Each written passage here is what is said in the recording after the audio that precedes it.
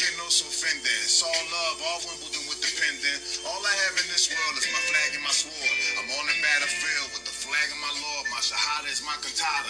My heart chakra light up when I make size that faja. Padre nuestro que estás en el cielo, our heavenly Father. Like Vince Staples said, we just waiting in the water. My people out in Flint still bathing in the slaughter. Ice out here ripping families apart at the border. Satan struck Palestine with yet another mortar. Lies from the reporters. Ass shots and stripper poles for the eyes of my daughter. Alright, welcome to the What's Lacking podcast. It's your host, Larry Atencia. And today I present to you Demonic Possession, Interviews with Common People. This series will feature interviews with common people about some of the big questions in life and some of its interesting parts. It's a small corrective and counterpoint to our prevailing attitude of only listening to the voices of experts, specialists, institutionalized academics, and credentialed technocrats when it comes to the questions concerning us and our lives. Carlos, introduce yourself. How you doing, Carlos? Just here, little, and what's it called? What would I consider myself? A little entrepreneur. Okay. They here trying to make it. So, I don't even know. I would say Colombian because that's what the society would say that I am, but don't identify with any nationality. You know what I mean? So out here surviving. So what's going on? Okay. Why don't you tell us your? Well, you don't need to tell us your. That's kind of weird, right? Like your full name, but where you're from, where did you grow up, a little bit about, yeah. All right, so yeah, Carlos, I'm here in Philly right now. You can say I grew up here. Most my teenage year going on, I've been here, but traveled around Venezuela, Colombia, New York, Queens, Florida, Mexico. Carlos City. Oh yeah. Okay. Sorry. Yeah, shoot, and, Mexico now. In the process of moving completely down to Mexico, jumping around. So, like I said, I don't identify. You know what I mean? Be like, where you from? Family Colombian, so I say he's Colombian just to not have that argument. Right. You've been many places though, right? Yeah, So, yeah. I'm traveling around, so. And then, well, you were born where? Tell us where you were born. I was born in Colombia. Okay. And Colombia, Boletas. Then I came to the United States. Yeah. How old are you when you came out here? When I've been here to the States. The States. Hit Queens at 8 years old. Just learn the world. You know what I mean? Intrigued. So 8, and then moved to Miami. Or Philly? No. I came in Queens, 8. No, I know Queens, and then what after was the like second 3 city? years, we moved to Carlos City, Yeah, Florida, Miami. Is that Miami or is that like outside of Miami? Outside, Okay. So yeah, it's around. It's outside Miami, so Right. it's near that. So it's Miami, slums. yeah. Miami. Miami metropolitan area. There we go. Yeah. Okay, so then Miami, then came to Then Philly. then from there hit Philly. Philly. I've been here since I was like 15 Yeah. years old. So then I stayed here. And then right now I'm back and forth from Mexico in the process of, and then down there. Okay. Now, before we continue, let's begin with our series introductory question. If you had to pick one book, one movie, and one album to have with you if you were alone in a deserted island, what would they be? All right, so starting books, man. I haven't read. Well, I haven't finished reading one book, so that's out of the question. In your life, in my life, period. You know what I mean? Not even in school when you had to read a book, I was just jumping here and there, but never finished completely beginning to end. It's not something. That's insane. It's insane. Yeah, it's not normal like you say it, but you know what I mean. It's something I do think it's. I think it's normal because I feel like it's normal. A lot of people. To the society I'm surrounding myself with. You know what I mean? It wasn't type of people that reading a book was like, that's yo, what bro. I'm saying. Like I feel like the majority of people who just go to, public schools and just, either but immigrants, coming from like the peasantry, where education isn't prioritized and it's not something that, is part of your traditional ways. And, poor people from urban areas. Urban, right? They just don't read. Yeah, that's not the focus you got at that given moment in time. Now, I do think it's something important, to grade a book, because there's information in there. But I'm, just never got in the habit. Now I got in the habit to it. I can't even, to be honest, I can't even concentrate reading a book. You know what I mean? So we talked about that. So I was just like, all right, but so I wouldn't. But I'm saying, I know you've read books. Maybe not the books that. Not in general. Not the books that you're supposed to read once you hit a certain age, right? Like Romeo and Juliet, The Giver, Brave New World, Catcher in the Rye, like all these classics that you kind of are supposed to read as you get into high school. But before that, I'm sure you've read books like Dr. Seuss or fucking, like Listen, Where the Wild Things Are, or like a fucking what are those introductory Bible stories that... No, okay, so that's what I'm about to say. If you be talking, the only thing I can say I read beginning to end would be the Bible, and like the actual Bible. The actual Bible, like I read. That's impressive. Yeah, you know what? That's the only book that I actually taken it back. The only book I read front and back multiple times. Okay, so there you go. But nothing else. Well, so yeah, so if it's saying a book, yeah. If I'm stuck somewhere, I would like to have a Bible with me, because to me, the Bible. I'm a little bit religious, so it's the guiding path. So anything I'm stressed or anything, I read the Bible, that calms me down. Well, obviously you're a Christian. Correct? Yes. So then, what part of the Bible do you prefer? Okay, so Old let me take that Testament back. or New Testament? So let me take that back. I'm Christian, right? That's the denomination I'm in. I really don't like considering myself a Christian, just because I met so many Christians. Okay, when you put that word and you're like, oh yeah, I know guys like. So I'm just saying, I'm just a follower of the Bibles. It's like what I like to consider myself. I appreciate that. You don't want to be included, labeled, and pigeonholed by the sort of stereotypes and preconceived notions that people have of the name Christian or nationality or where you're from, etc. Right. Just in general, I don't like to be labeled, in any group just because I said, I'm Christian, I'm Colombian, Mexican, I'm from Philly, all this stuff automatically, even before you say another word, creates an image of who you are, right? And I don't like that, because there's this sort of like automatic response that people have based on the and I'm unique. I mean, nomination that you present. I'm and the reason everyone says they're unique. Yeah, and that's why I say we really are unique. But if you place me in every single one situation surrounding me, I'm always the one that's gonna stand out. Yeah, that's how I look at myself. Okay, so that's why I don't like to have any type of titles. Even as going in and joining the church and doing this and that, I was just like Christian. You know what I mean? Right. Okay, but so you've read the Bible again, and then my question was, which of the two parts of the Bible do you prefer, the Old Testament or the New Testament? I mean, that's kind of like... I prefer the New Testament. That's in there. I like the stories and coming in the New Testament and what it teaches you and the way to perceive and changes that has come in when you start looking at what has happened throughout the years, and there's something based on my belief I see that's affecting us nowadays. So I prefer the New Testament. Okay, all right. So then there you go. You do have one book. I have one book that I've read.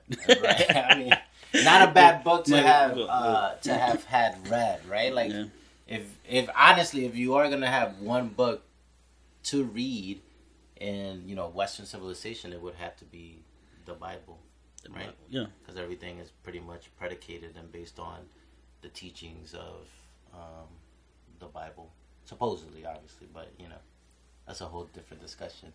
And then one movie and then one album. Again, movies, I couldn't even pick one out. I watch many movies, but it's not something that's focused with me. What I've been like, that movie's it. I'm like, I like it. I watch it now. Ain't nothing that stand out to me like that for me to be like, I prefer this movie, so I couldn't pick one. That's crazy. At all. And now. Albums.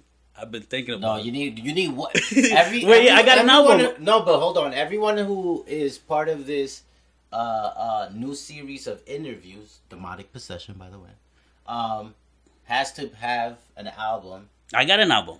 And it has to have one movie. Oh, so I gotta pick a movie. Yeah, you so have let to me pick one movie. You see how you didn't have a book, but then it came to you. There has to be a movie from childhood, from like a documentary, or from just like I don't know, like or from Christmas season, that you always watch, or I don't know, something from Univision and Telemundo when you were growing up. Nah, there's nothing like there that I can pick. All right, so let's put it like this. Nah, if I'm gonna pick something that I will, it will have something like you said back with my childhood, like Cantinflas, something I watched. Yeah, like that. Over and over again. Yeah, our grandmother was a very big and huge fan of Cantinflas. And my mother too, so I watched that over and over again. Yeah, my mom's a fan. She still hops on YouTube and watch it once in a while. It's just, your mom loves YouTube. Yeah, that's her favorite channel. She says, we have the TV and she takes over just on YouTube. That will be it. It was something I gotta watch. And then albums, it has to be Charles Hamilton, the L Word. Okay. Going back, yeah. Yes, we had a conversation maybe 2 weeks ago where you had reminded me that Charles Hamilton was still someone. I was just looking at his old albums. Other people thought of. I had completely forgotten about him as an artist or as a person. Like he just was nowhere near my consciousness until you brought him up. But So this is one of those artists. He's at the time, because now this year what he popped up last year was not it, but everything else, any album he pops up and I've been listening to him, it's there. I'll listen over and over it, and it's non-skippable. He's the only artist that I could say I'll listen to any album from beginning to end over and over again without being like, yo, skipping anything. Right. So, and that's one of the albums. I say, I would like to have the L Word. Okay. Charles Hamilton. Sonic, yeah. With the pink polo shirt. Pink polo. He's so pink. Talking about something. Yeah, he was nice, man. He was had nice, a nice little run. If you don't know who Charles Hamilton is, his face was out there. He had shit like religion wise. He'd be like, God is the girl in pink and all this breakdown. Google him. Just interesting, unique individual. At all. And that was a fun. I don't know if the word era is a little bit too strong for that particular moment in hip hop, but it was fun, right? Like 2008, 2009, maybe a little bit earlier, 2006, 2006, perhaps. 2004. He was having kind of like MySpace. He was actually blogs. he was the one that started the blogs, so he was always out there. So right. he was always being smart, but he just had things. I was heavy heavy on the blogs at those times. It was kind of like Charles Hamilton. Who else? K. Dot. The guy from Pittsburgh. Black and Yellow. Wiz Khalifa. Yeah.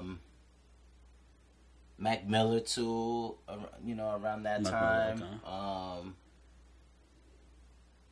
It was him and then a few others from like that blog underground who were not like they were a little bit outside of the whole like gangster rap tunnel, and so it was interesting and fun because they were like backpack rappers but more in touch with this sort of like internet subculture, right? Like kind of like the guys who we now think of like being on Reddit and just like things like that. Yeah, so they were called. Yeah, they were semi-conscious what's going on in the era, and around them. So they're the few rappers, like you said, they wasn't gangsters, so they would specify feelings and stuff like that.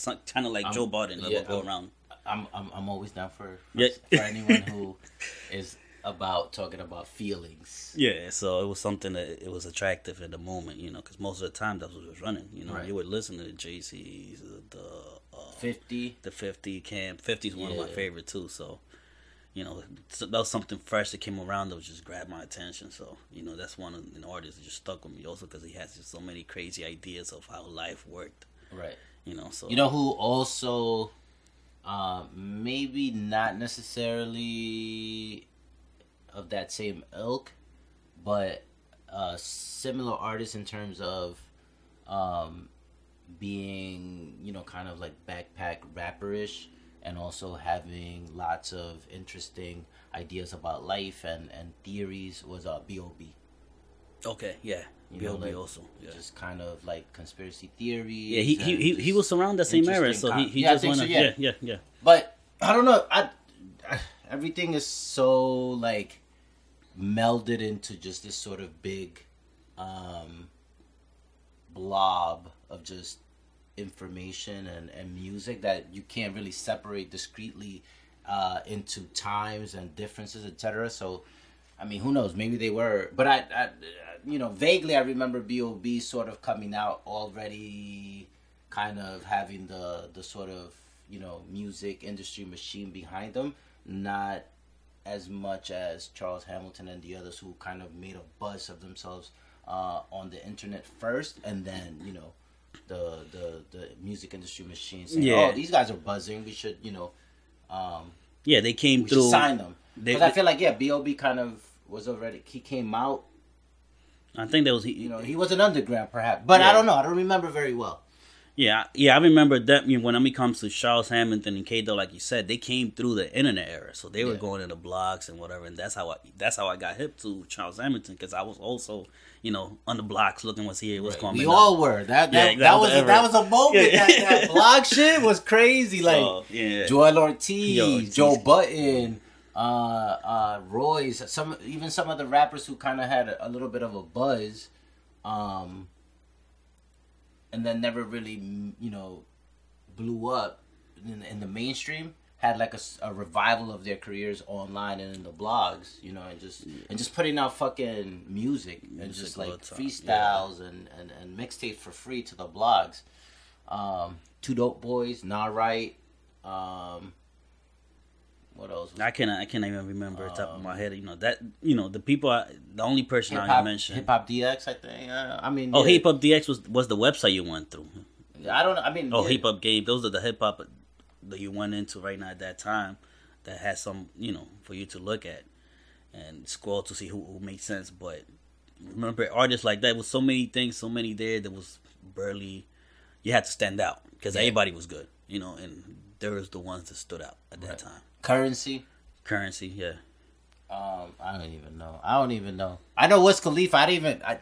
Wiz Khalifa definitely was like, I never really liked him, but he was just putting out so much music and content where it got to the point like, all right, let me check this motherfucker out, and he was like, yeah, this shit is chill as fuck. All right, I could fuck with it, but it was just I think that was another thing too about like the blogs and that era was that these guys just were just putting out music constantly, which was surprising because before it was kind of like artists were just waiting for their official and big label releases. Yeah, and that's how they got some hot. So mentioning that, that's how Charles Manson lost his deal.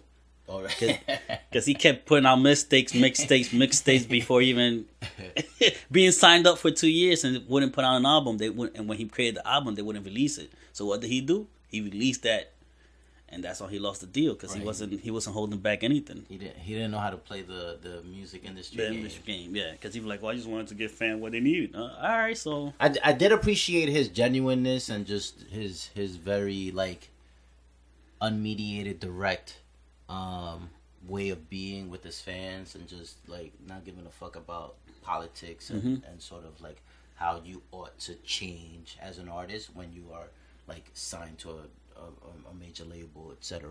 So, but then again, it's like, where is he now? He's like, wasn't he like, had like, he had a schizophrenic break and just, meltdown, was homeless and disappeared, and Yeah, so he didn't go homeless, but he just had this breakdown, and he went into therapy or whatever it is, and then came out, and he luckily got a second deal and made something about it, and then he disappeared again because, like you said, he didn't know how to play the politics within the game to keep it. So, all right, that was a pretty long detour Right. into Charles Hamilton, but also, kind of down memory lane in terms of, hip hop blogs and that sort of moment in hip hop history where blogs were sort of like the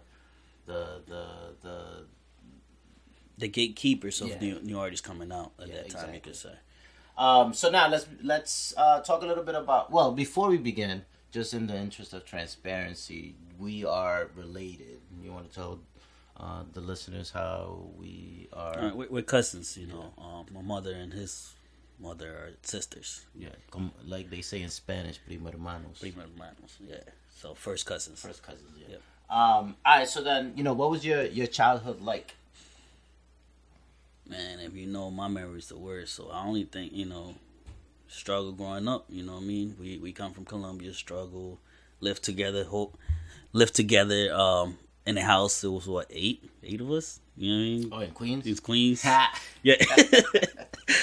Hey, listen. One of those I cherish those memories and those moments. Just it was what two bunk beds in a room. Two bunk beds and Jordy's crib. Crib in the room. So yeah, two yeah. bunk beds in a crib. And the same thing in my room. It was two bunk beds in my mom's and my mom's bed. So it was my sister on the top, me on the bottom, and my mom's bed. So it was always, it was what, 6, 8. It was 8 of us in one, and you could say an apartment because it was in the second floor apartment. I mean, it was an apartment, yeah. Yeah. So, it was a little struggle getting out. Now we're a little better, thank God.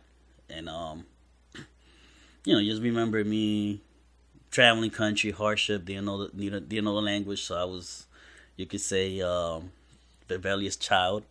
Yes, okay. Got beat downs because that's what parents did back in the day.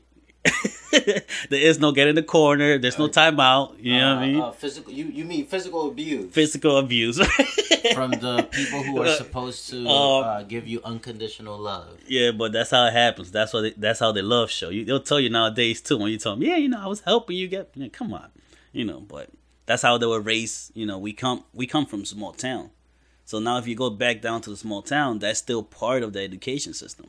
Right. You do something wrong, you get a beat down. Not education system, part of how the culture, the culture, people educate their children, not the educational system, because that would be schooling, etc. And you talking about in school too? Got beat down. No, I know, but that I don't know if that's still the case now in Colombia. It is still the case. You could get hit. You could get hit by the teacher in our whole neighborhood. Because remember, this is a little town. It's not even a city, so. They really... No, I know I got hit by the teacher when I was in first grade in Colombia, and that was, not... And in America, they used to do it as well, in Catholic schools and other schools where they would, grab a ruler and hit you on your hand. And that's how I was disciplined as well. It wasn't like they were, beating you up. It was more like, put your hand out. We're going to give you, 2... smacks with the ruler on your hand. Yeah, boy. But I don't know if that's still the case. I don't think so. They still do that. Okay. They still do that. I get beat, so it was like the teachers knew my family because everything's closed, and they'd be like, if Carlos get out of line, I give you permission to do this. Right. So I was always been like curious. It wasn't even bad. I became, you could say, a little bit more energetic when I came here to the States, just because I didn't know the language and wasn't interacting with people. And you weren't outside. And and we was inside the house all the time, Exactly. So I was a little bit more active. We come to a country where you're freedom. You were crazy. You were stir crazy. And we all are. I mean, I remember having the same experience as well. Yeah. Just, feeling trapped. Because you're coming from... we also lived in Venezuela in the shanty town, so that was also kind of like something that drove you stir crazy because you also couldn't go out like that. It was dangerous, and you were kind of like just stuck in your house. But that's why our parents sent us to Colombia all the time. Yeah, but just to be outside, and we were in little towns, where you would just play with kids, go to the beach.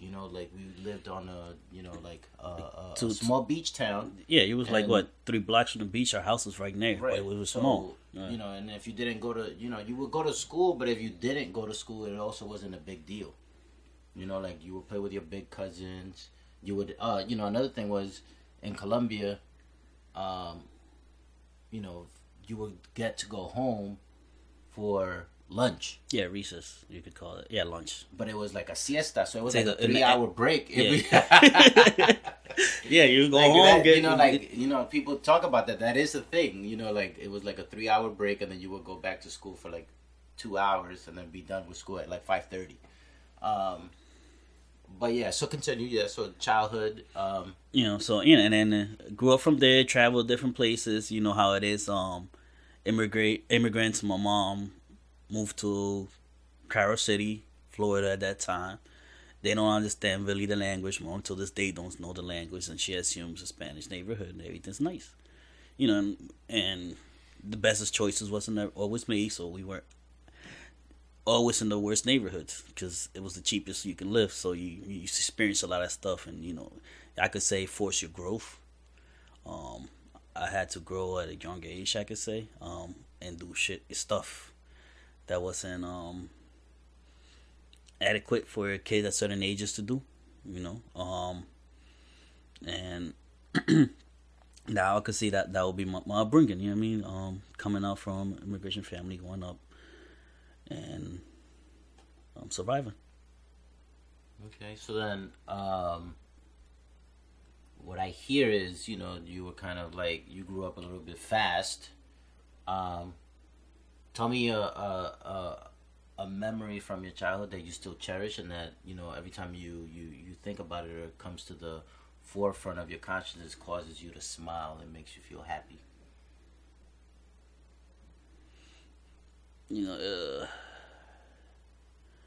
Only thing I can think is will be thing that I remember and cherish a lot is when my mom came. Actually, my mom came to the United States. She left me in Colombia for a year.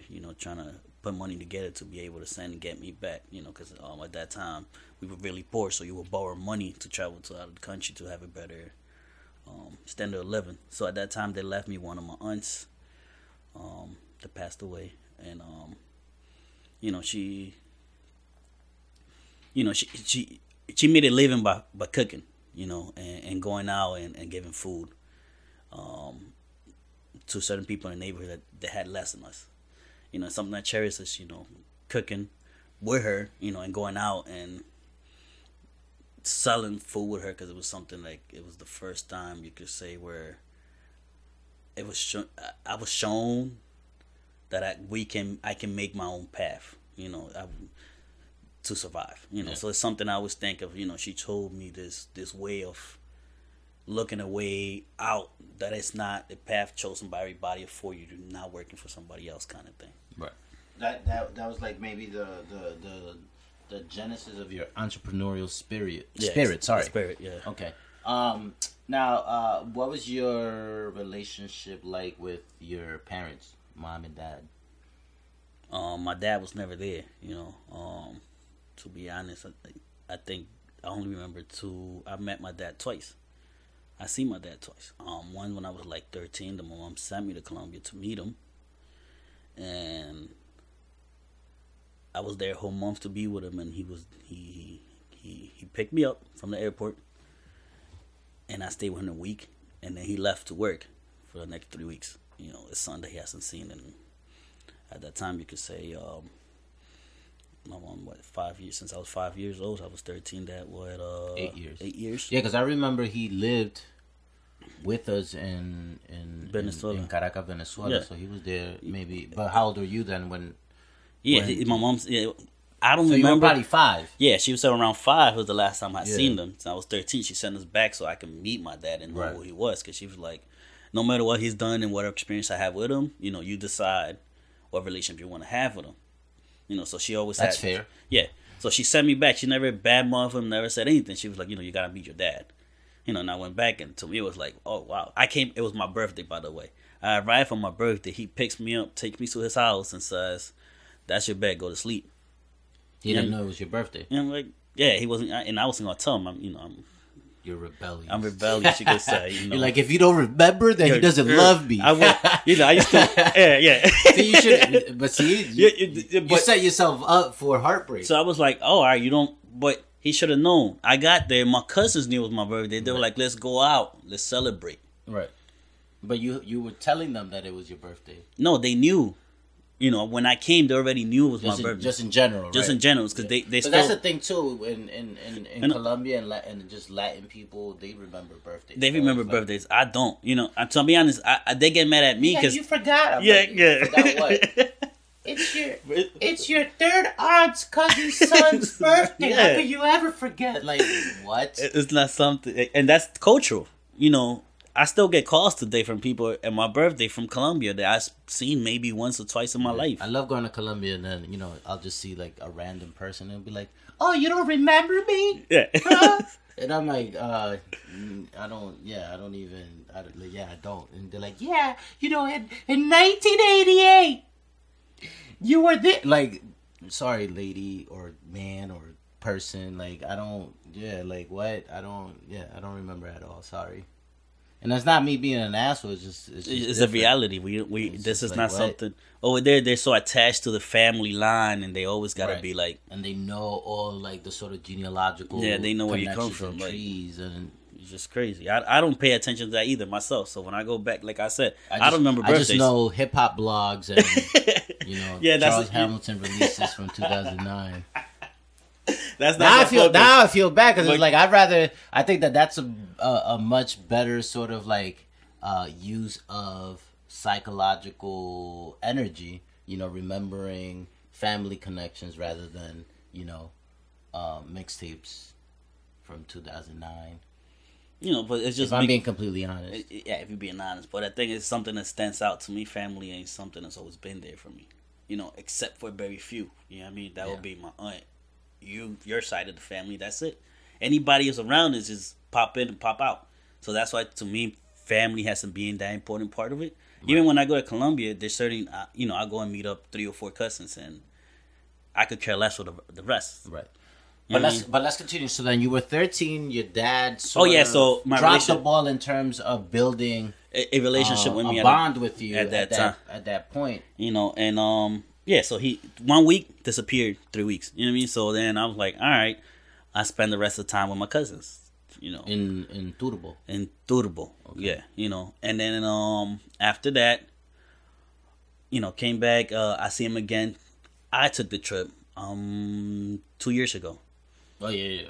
You went with my mom, right? Yeah. I met with my aunt down there. Yeah, and he actually this time he came out of where he was at, of his business and came to see me and now trying to build a relationship. Well, my great son, whatever, and this and that. I mean, it could have been genuine. No, I know it was genuine because he's getting older. He's getting older. He had a close to death experience. Oh, he did. He did. So he was like, before even going down there, he was actually somehow got my number and was texting me. See how I was doing. Not somehow. I mean, I'm pretty sure it was pretty easy to get your number. Yeah, you were still in touch with he hit your my cousins sister from his side of the family. Yeah, so he hit my cousin, and my cousin hit my sister and got my number. Right. So it was like, all right, he got my number, and he was. Your point calling. is you didn't give it to him. I didn't give it to him. You know what I mean? So it was that idea, and so I knew when I was there, junior, he knew I was coming, and he was like, he was in a place he never came out in a couple years. So when I came down, he came out and see me. So what happened with him almost dying? It's one of those. Is that something that I was about to say? It's not something that you could divulge. Exactly. It's one of those experiences, that happens in poor communities, kind of thing. Now I'm interested, but I mean, in private, I'll let you know, but not here in the blog. It might be less than 10 people that listen to this, so it's up. And I'm pretty sure no one from Colombia is gonna listen to it in English. Yeah, I mean, but it's in English, exactly. Yeah, but yeah, I mean, I guess you could tell me in private. Yeah, because it's one of those things. So let's say I be cautious. You will never know who pops into it. Let's say a cousin, a family member, be like, "Yo, that was private. Who's supposed to divulge that information?" Yeah, yeah. So he came out, whatever I seen it. So you could say I'm no longer holding grudge against him. But he never's been there. So I really to me, it's all right. You know what I mean? If he would fall down and die tomorrow, I really wouldn't care. So you. But if you'd be willing to say that you don't love.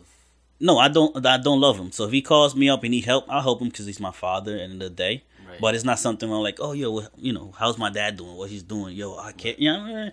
Oh, yo, your dad. Because I had calls for being like, yo, your dad, and wasn't this accident? And I've been like, okay, and Right. and this is after. This is within the last year. So after I saw him Right. and he reached out and he tried his best. But to me, it's like, It's too late. Too late. I really developed into a man when I needed you. Where were you? Yeah. Good point. Do you plan on having children yourself? Yes, of course. And how does your, let's say, fraught relationship with your dad, how do you think that's going to shape your potential eventual relationship with your kids? Let's not say son, but your kids, yeah, in general, potentially daughter or son. Yeah. So what I'm that's the reason why I focus so much right now on having everything stable financially. Because I see maybe in my younger years when he worked a lot, so he wasn't there when I was in the country, right? So I look at all that little stuff. So, I don't blame him for disappearing, but I see how everything that happened in our community affected the possibilities of him being around. So I don't want to have that situation. So I have my kids. So I work to have this financially well-being where I don't have to worry and be there, so I can give them everything they want and still be part of their life. So that's how it had affected me. I still think about that, on a daily basis, just because I've been through a lot of things. So that when I think, I'm like, yo, if I had a father there at certain points, this and that wouldn't have happened.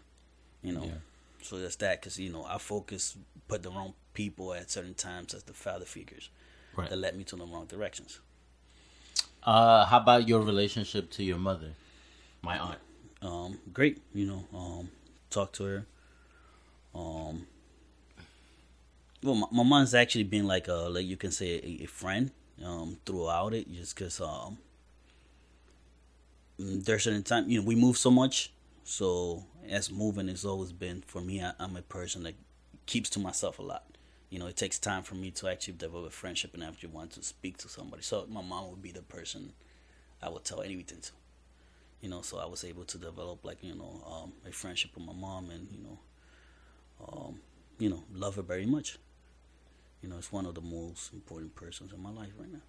Yeah, that's great. So non-existent relationship with your father, but a strong bond. Mother-son relationship. Right. I mean, usually how it goes. Yeah. All right. So then, moving on to maintaining the theme of childhood, but moving to a larger scale. How was your experience in the educational system like? So schooling. Horrible. Horrible. Why was it horrible? Went to Queens. Well, I can't even say Queens because I was there. So I was a young boy. But when I actually ended up in Carol City, before we actually hit Carol City, I ended up in middle school in Hollywood, Florida. Hollywood, best school I ever been in my life. To this day, that's when I examine. I'm like, wow, that was a great school. That was a great system I was in, and it's like those suburban schools. It was that a suburban you see school in like movies. Yeah, I was literally. It was two black kids, me, and one other black kid that was from the hood. Everything else was just middle class, white American or Cubans. And Cubans have money. There's no in Florida. In Florida, so I was we were the poor people in the school, and the experience and what we have access to as a kid. You were like, oh, you want to take musical classes, and you're like, what? And it was stuff like, oh, we have Wednesdays we'll bring in, and they bought stuff I couldn't even afford in my own house. So it was what, for lunch? For lunch. Oh yeah. I seen a lot of things like that. My household, my mom wouldn't buy because it was too expensive, but we would have that at lunch at school. So it was experience, and everything was great. The treatment, the teachers, they were one-on-one. It's everything. You were too slow. It's something that wasn't. It didn't happen before nor after that experience in the school district. Right. That was 1 year only. That's when my mom decided to move to Carol City because everything was cheaper, and we were at that time middle class. Again, it was like 8 people, and none of them were family. It was my sister, my mom, and myself, and everybody else was friends that they knew from Colombia. living in one, living one, in an apartment, 2-bedroom apartment. So it was 3-bedroom. I'm not 3-bedroom apartment. So it was like that's how we were able to sustain ourselves in that community. And then when one decided to move out, and when you have to break it down now, it was from 8 to 5, you no longer could afford it. So the next best thing was just move to a place we can afford to rent, and it was in the hood, Carlos City. Yeah. And then here's a crazy experience.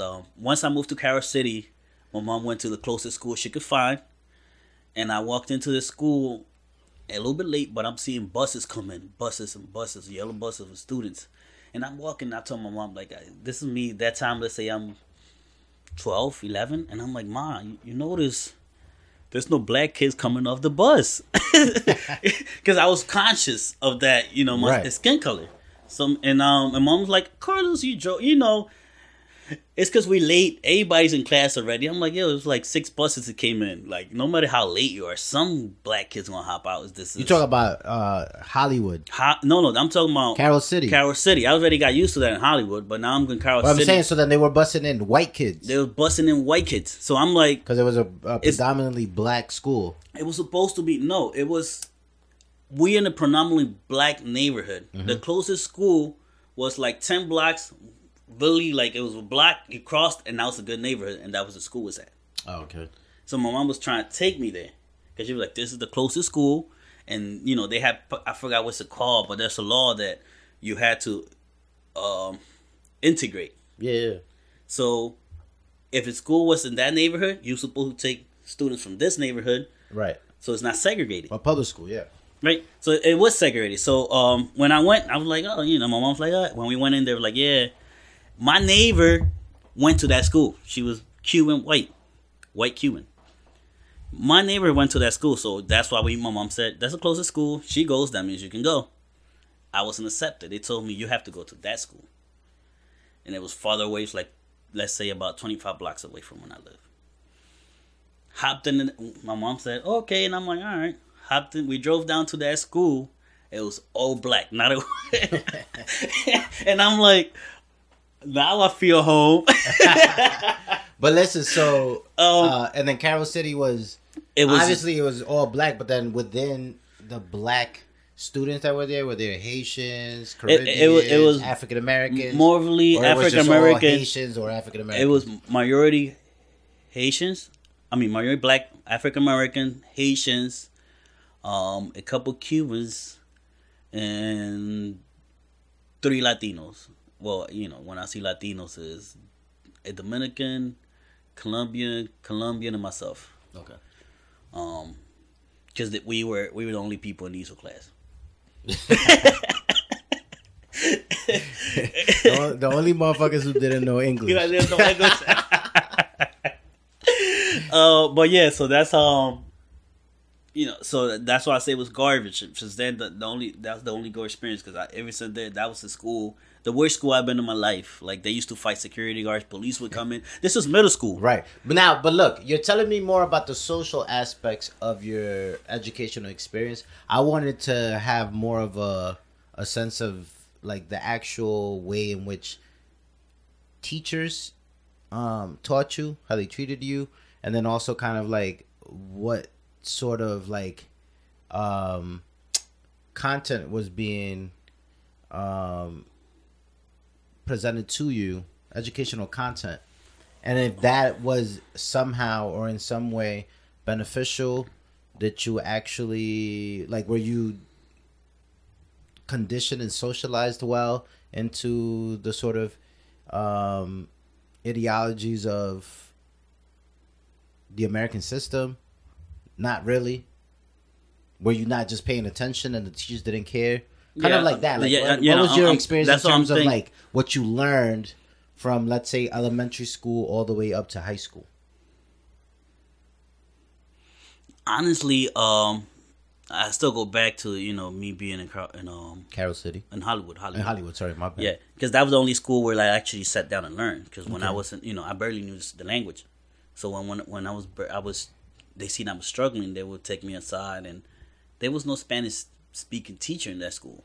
But they still tried. But they tried, and they did, and actually did learn something there. And from what I learned in that school, that's what took me through middle school. Down in Carol City. In Carol City, they could care less. Yo, I had teachers that would be like, you know what? You don't like this class? Yo, you better stop talking back like that unless you're gonna fight him. Oh, you want to fight him? And they would separate the desk and let you fight in the classroom.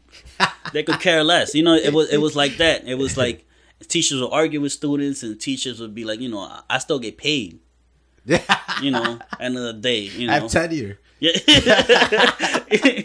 So it had that where so jaded, cynical teachers who gave up on the children. Yeah, and then again you could say then when I came here to Philly, it was even worse. Now I'm joking. Nah, teacher would try, but what happens with kids like me again. Now I come from a school district, you could say that the kid care less, so I could care less. So when I came in and I was that type of student, they'd be like, all right, Now, when you came to Philly, were you still in middle school? Yeah, you were in middle school. Middle school. Yeah, My last year was 8th grade. Okay. I came my last year, I went to Wilson. And the teacher was like, oh, you could care less about it. I don't, they wouldn't even try because they say you're that type of student that won't make it nowhere because you didn't care. And it wasn't like I was bad. It was just like, Carlos, do this. You just didn't care. All right, whatever. I wasn't like I was arguing or throwing, right. And I had that experience. Even when I went to high school, I had one or two teachers that actually guided me. In high school, I was the only person that graduated from my friend group. Everybody just got suspended, whatever, but never graduated. Expelled. I was the only one when graduation came. I looked around like, damn, where my friends at? And it was because I had the one or two teachers that actually notice and say, something's there. It ain't he. Right. He's not a bad kid. He ain't arguing. He ain't looking to fight. He just is not motivated. That was it. I wasn't motivated because I've got used to a certain school system where they didn't care. I mean, and it's hard to be motivated as a teenager. Period. Yeah, but you see, when I say motivated, it's you always got something you want to achieve, right? So even if you could care less, you're like, oh, I want to show that I'm smarter than this kid. Right. Or, I could care less. Oh, you're smart. I know I'm smarter than you, but I ain't got to prove it. That was me. I know what I am, and I don't got to prove anything to nobody as I move forward.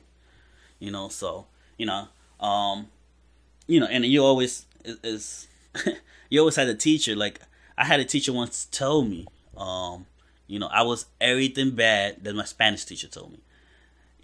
Every stereotype they talk about Spanish people, bad stereotype, that's who you are. Why did she or he tell you that? She told me that because I didn't. It was the stupidest reason for I never understood it. Because I didn't bring a pencil to class, and she's like, "Carlos, get a pencil." And I'm like, "For what? I ain't going to work."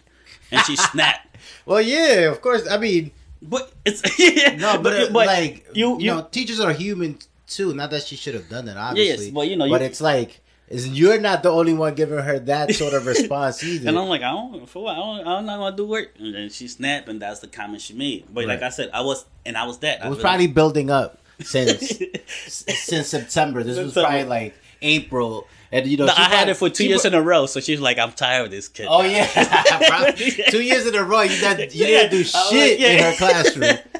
Yeah, and this is one of those teachers. I was Spanish, so she was like I was Latino, so she was one of those teachers that always wanted us to show that we're the best. So she always wanted to push everybody forward, and everybody hated her, but they would follow her through. I would just be like, yeah, like come on, just stop. Like, I'm not gonna be one of your little, guinea pigs. Yeah, exactly. Text subject shit. So I was that one kid. So I know she finally snapped because I was the only one that just. I mean, I guess it comes from. I mean, it comes from a place of good intentions, right?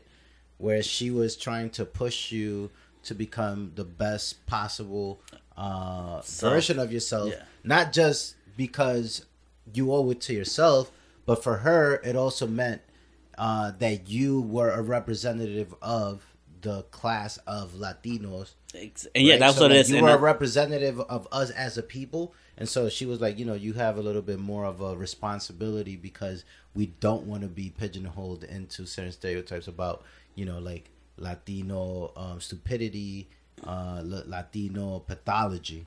Yeah, and that was it because she said all the time. I know that for a fact. She said that all the time in class. She would give little lectures, and I'm like, Shut up, Bob. Yeah, you like 15. Yeah, you know, like, I hear this leave shit me from my alone. mom. I don't need this shit from no fucking teacher in school, yo. So yeah, that was it. You know what I mean? So I had situations like that. I had teachers in high school that wanted to fight me too. So Why did they want to fight you?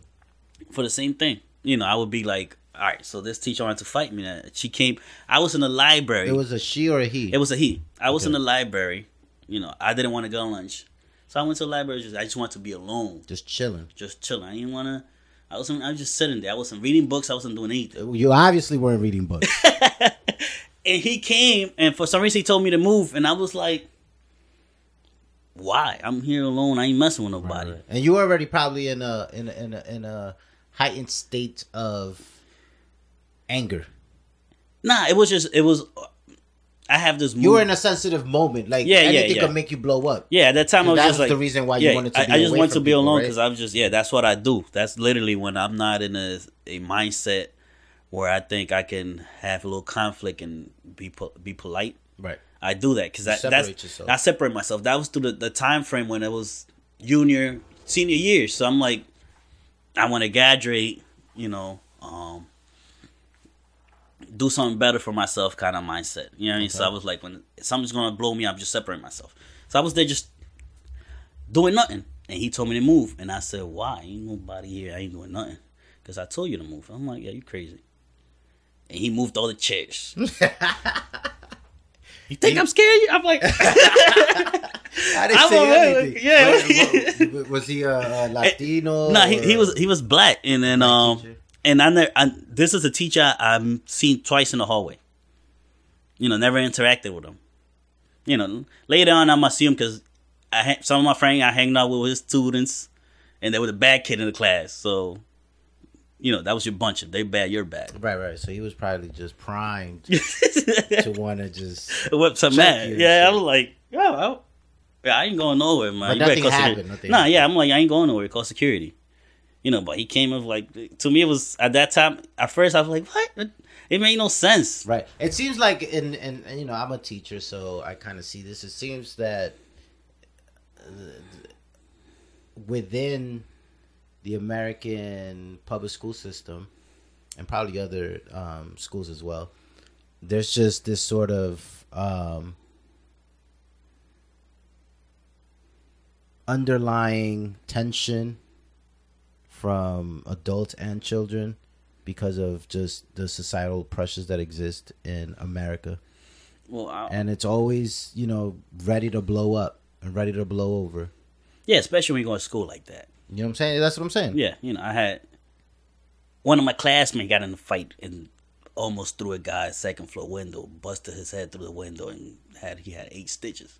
There was blood over the floor. So it was, they see Northeast High School at the time, that's the school I was going to, was always involved in something crazy. Guns would pop outside. There was going to be a fight. They fight guns in the bushes and stuff like that. And Northeast is not even the worst in Philly. No, but at that time it was. It was right. At that time it was. There's high school. I mean, yeah, exactly. Just and this is the reality of a lot of you know, quote unquote inner city public schools, and it's just constant state of alertness, constant state of alarm, constant state of heightened sensitive demeanor where you're just constantly having to have your head on a swivel trying to see what could potentially happen and, you know, see if you could survive. And I don't think that's a necessarily positive way to, you know, be within a school. Yeah, in the school system. It was like that. Like, you always had to, you know, think twice, you know, your movements and who you hang down around with. Because I got a problem with you and I can't find you, I'm taking out with your friend kind of attitude happening at that time. Yeah, you know, that's true. A lot of, so when I said I graduated, look, when I said, you know, my friends, like, 90% of the people I entered 9th grade with was expelled, jailed, disappeared.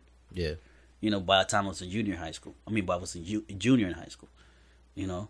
And I had a lot of my friends was like, you know, they got expelled, kicked out. And I was like, damn, you know, I was just like, I didn't know it was this bad, you know. Right. I mean, I don't, yeah. Unless you go to a quote-unquote good school, I think from like regular to bad schools, in that sort of like gradation, you're gonna have dropouts and people who don't care because it's just you could go to work, you could like most people don't really care about reading like literary classics when they're 16.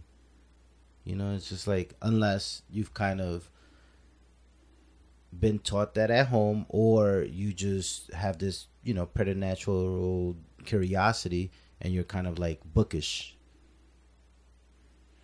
Other than that, you're just like, bro, I'm just like here to do what I was told I had to go do. find a job and try to get a girlfriend. Yeah, that was. Moving on. So now moving forward from high school, you graduated. Now you're like 17, going into 18, and that's the age in the West where we become adults. What do you think? What can you tell me prepared you best for adulthood? Like, what helped you the most in becoming a man? I would say all the experience I had, struggling moving around with my mother. Once I was able to get out and I was able not that Spanish teacher. No, I'm those Spanish. What? The one that it was see my cursed you out because you didn't have a pencil. She didn't prepare you best for adulthood. It was actually it was that experience where she was like living in Carlos City and leaving on her own and stuff, like where it was literally a room with a bathroom and it was my mom pregnant, my sister and myself in one bed. So it was just like that it was when I was able to make a living for myself. I was thought I'm not gonna allow to have my family in the same situations now that I can actually help financially my household. So that's what actually moved me forward to being who I am and build character, because I seen everything that I didn't want to be, and I seen everything that could possibly be achieved of me doing things on my own. I never actually. It prepared me the situation of having teachers that wanted to fight me and telling me, I wasn't going to be this and that. Because I said, I'll never have somebody tell me what to do ever again. I'll find my own path and I'll make it. You know what I mean? There's no path that's going to be guided by nobody. They're going to limit me. And I'm always like, to this day, I'll be like a blanquito. I'm always being conscious of my, that I'm black. And I know that's going to take a lot of opportunities from me. That's been as a kid, I always looked up and be like, oh, why this, why that? I always questioned and I always came back to the same reason, just getting color determines everything. And how old are you? 31. Yeah, 31. I had to think about that for a minute. Yo, I want to say last month, someone asked me how old I was, and I said 35. I completely forgot I had turned 36. And then I had to go back to them, and I was like, "Hey, listen. I just don't. I'm just trying to be honest. I try to be as honest as possible. And I had said I was 35. I'm actually 36. They're like, okay. But yeah, no, I get it. It's you get to a certain age where you don't pay attention to it. Yeah. Whereas when you're younger, each year, is just one step closer to like independence and freedom. And now it's like one step closer to. No, it's still ultimate freedom. Ultimate, yeah. To me, I still count years passed by. I just don't count it as my age wise. Right. Okay. So, but tell me more. Now that you're 31, I know you said that your struggles with your mother, was the best lesson for you to grow as a man. Is there anything else that has had an impact on your life beyond the struggles that you could talk about, or not really? That's perfectly fine as well. Not really. Like I said, I'm always financially motivated. You could say. So I seen, the worst case scenario. I seen friends that sold guns and take a trip to New York and never come back. So I seen friends take trips with cars full of stuff and get booked. 16 years old having a brand new car. Right. You know what I mean? Yeah, and have all the situation around me, and then see we in a gas station, so I pull up, Right. and he's no longer with us. Right. So it seems like the biggest lesson you've learned is that unless you're financially secure. Yeah, and not only that, how you might- make that financially yeah. wealth, because I could be financially well right now doing illegal stuff. Right.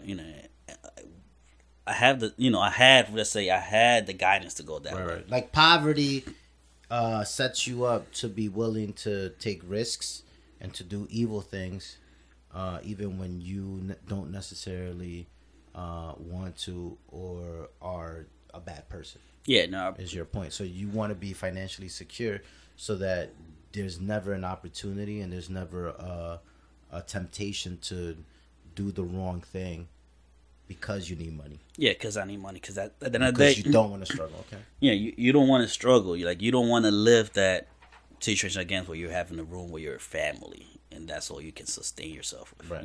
So that's been my only guiding course. There's nothing I can say else that I popped up and be like, oh, Right. this is what. And that's obviously your main motivation for being an entrepreneur. Yes, is being able to make it financially without doing nothing illegal Right. per se. Because there's a lot of stuff you do. you realize in the process that it's in between the lines, Right. but it's not the same in the eyes of the law. You could say, but it's worse. And I've also heard, that you don't appreciate nor do you like being told what to do, being mandated. Yeah, and having the feeling that you don't have control over your time and your body. yeah, and that comes back to me going through the education system. That's what developed this idea. Because when I was a kid, I was cool, and you told me do this, I did it. When I went through the education system in Carol City here in Philly, I was like, man, I ain't telling nobody that's not better than me Right. what to do. And it's really hard for me to determine you're better than me if you didn't been through my situations.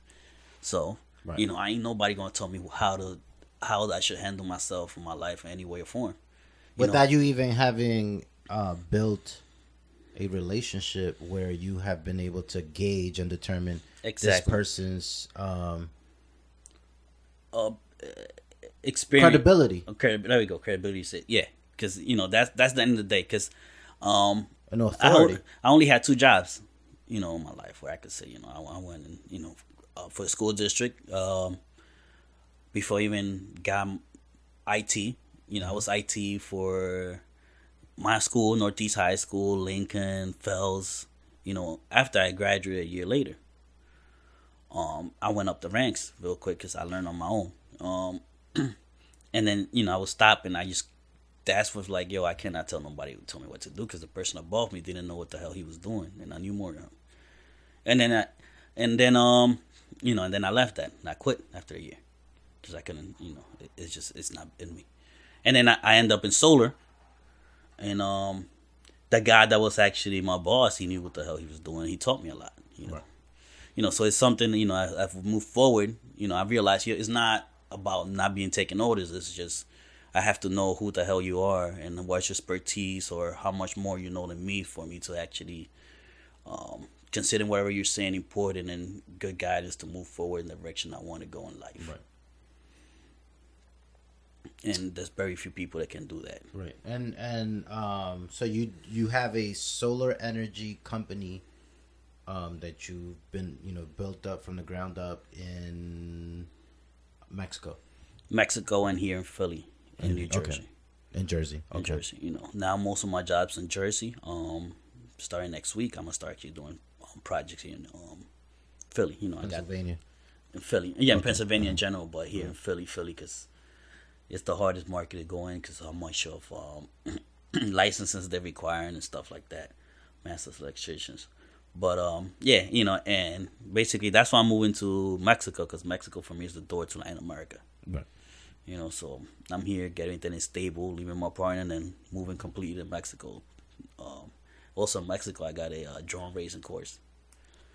They just recently built this year. So trying to make something happen. Now, transition into a different register in the conversation. What are your thoughts on romantic love? Have you ever been in love? Yeah, I've been in love. One of my thoughts is that, don't like to talk it's about a it. difficult Even though subject to I touch. said I enjoy the hip hop that talk about feelings. Yeah, right. Nah, I like other people to express themselves. For me. Hey, listen, most men are like that. Yeah. So, why do I think in love? You know, Well, yeah, tell me more. Like, all right, so respond with that first. What are your thoughts on romantic love, just in general? Romance and love. you know, And then tell me more about your personal experience with love, you know? yeah. You know, so I think romantic love, you know, it's something I consider important in a person's life because it's having a person near you at the moment in time where everything's falling apart. Sometimes it's just being there. It's not even telling them or they're helping you out. It's just being there that helps you move forward. You know, that's how I look at a relationship, a stable relationship. Because I'm I'm playing. Sadly, I'm not the one to jump from girl to girl. You know, I like to develop relationships that I'm gonna be stable and I think I can make a future with. Mm-hmm. Either if it doesn't planned out, that's what. Right. The moment I get together with somebody, that's what I'm trying to set up. You know, in my experience, you know, I've been here and there. Like I said, since I got this image of a long future, every single person I get involved with romantically, I'm very judgmental about every action, every way they react to see what that truly means of who she is and how I'm able to build a relationship long term if I do decide to marry this person. You know, so just being that, it makes it a little difficult after a certain time when you're like, you know, why you look at childs like this? Why do you want to build a relationship or you want to treat the kids like this? You know, I'm one of those guys. You can say partly old school. You know, I believe I financially should be responsible for the household.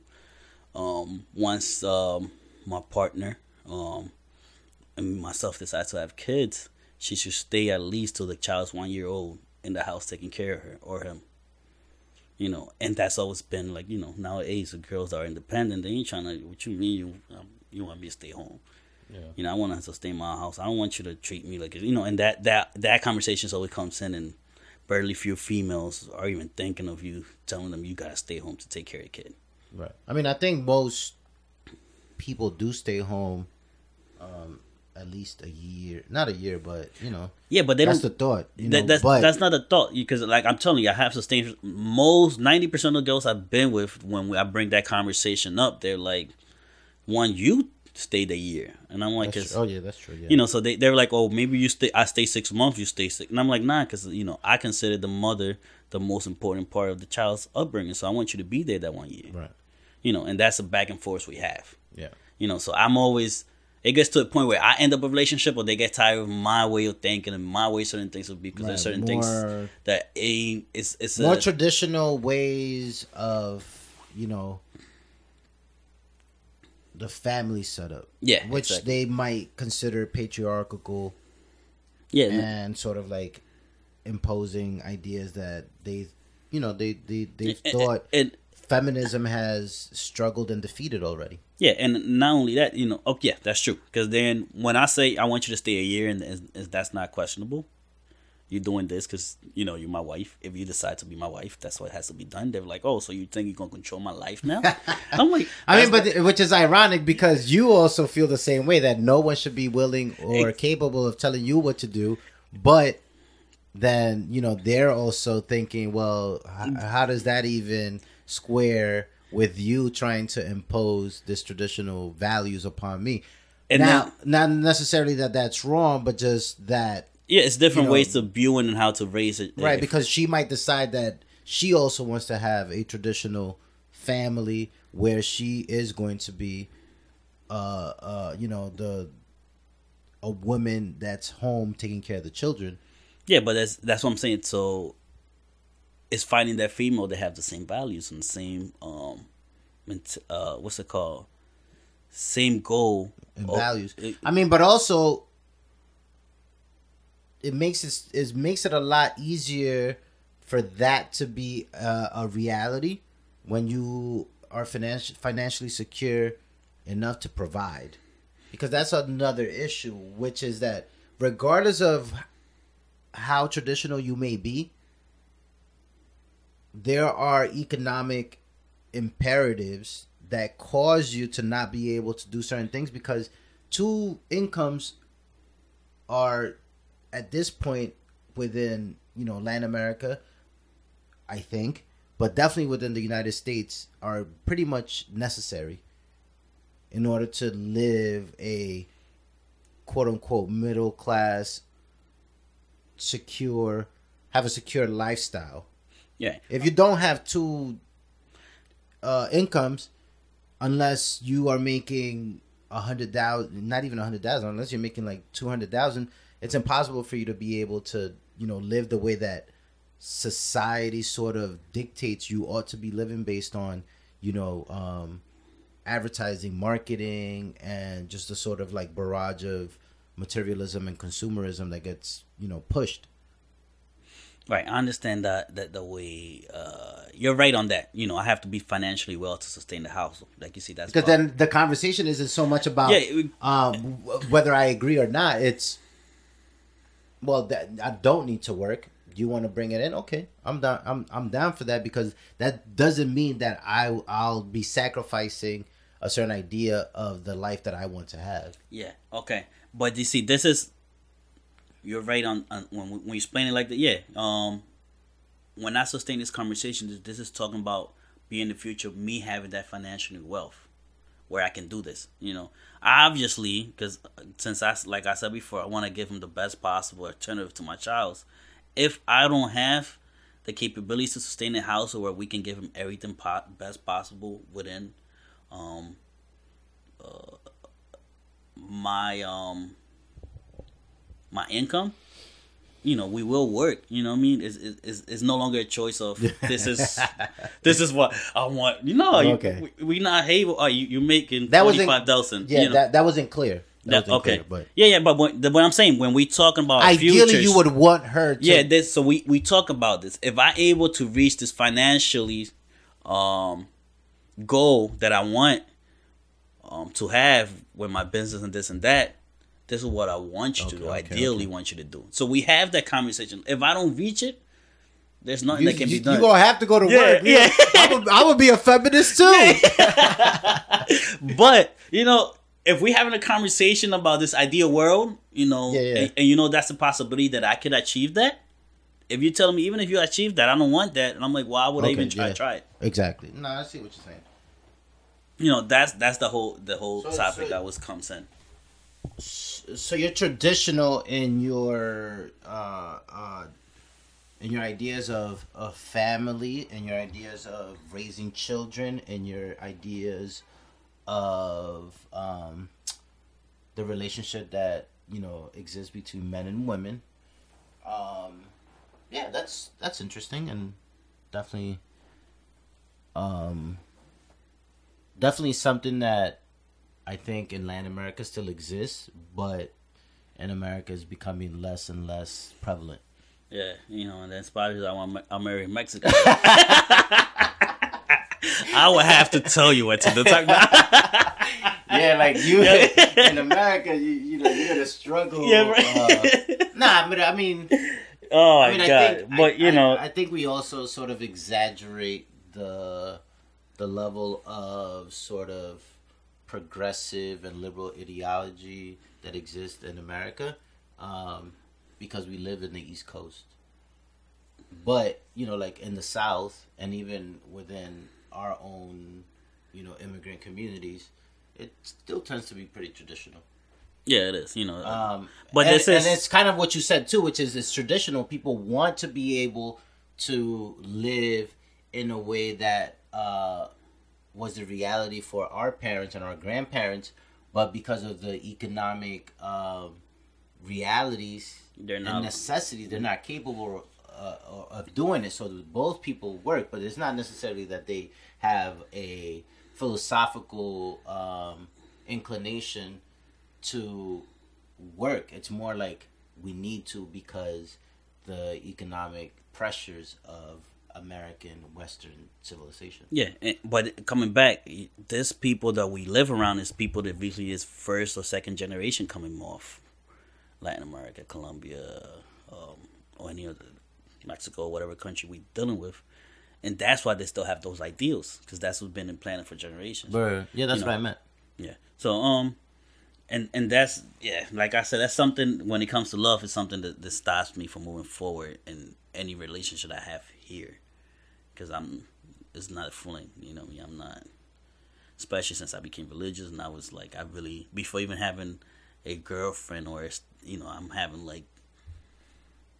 You're thinking of marriage from the get go, which is also very different from. I mean, even so, we having this deep, like what I was trying to say is, we have this deep conversation before even having the step to be you just have a girlfriend, a relationship, right? Like you just when you're friends, because when you first meet, you talk, but you never get into deep unless you're having a relationship. Right. You build with your girlfriend, you see, how you got to know yourself better. Then you. It's not you're never able to build casually to something more seriously because you're automatically having that conversation about potential marriage and family from the get-go. Which is a little bit different, right? Because I do think in Latin America and in the U.S. now, there is this sort of big culture within young people of casual relationships that are serious in the sense that you're in love, that are serious in the sense that you are physically intimate, having sex. But you also understand that you're at an age where everyone understands that it doesn't necessarily have to lead to marriage or to anything beyond just a few years or a few months. Like the quote-unquote hookup culture. Yeah, that it's here in America.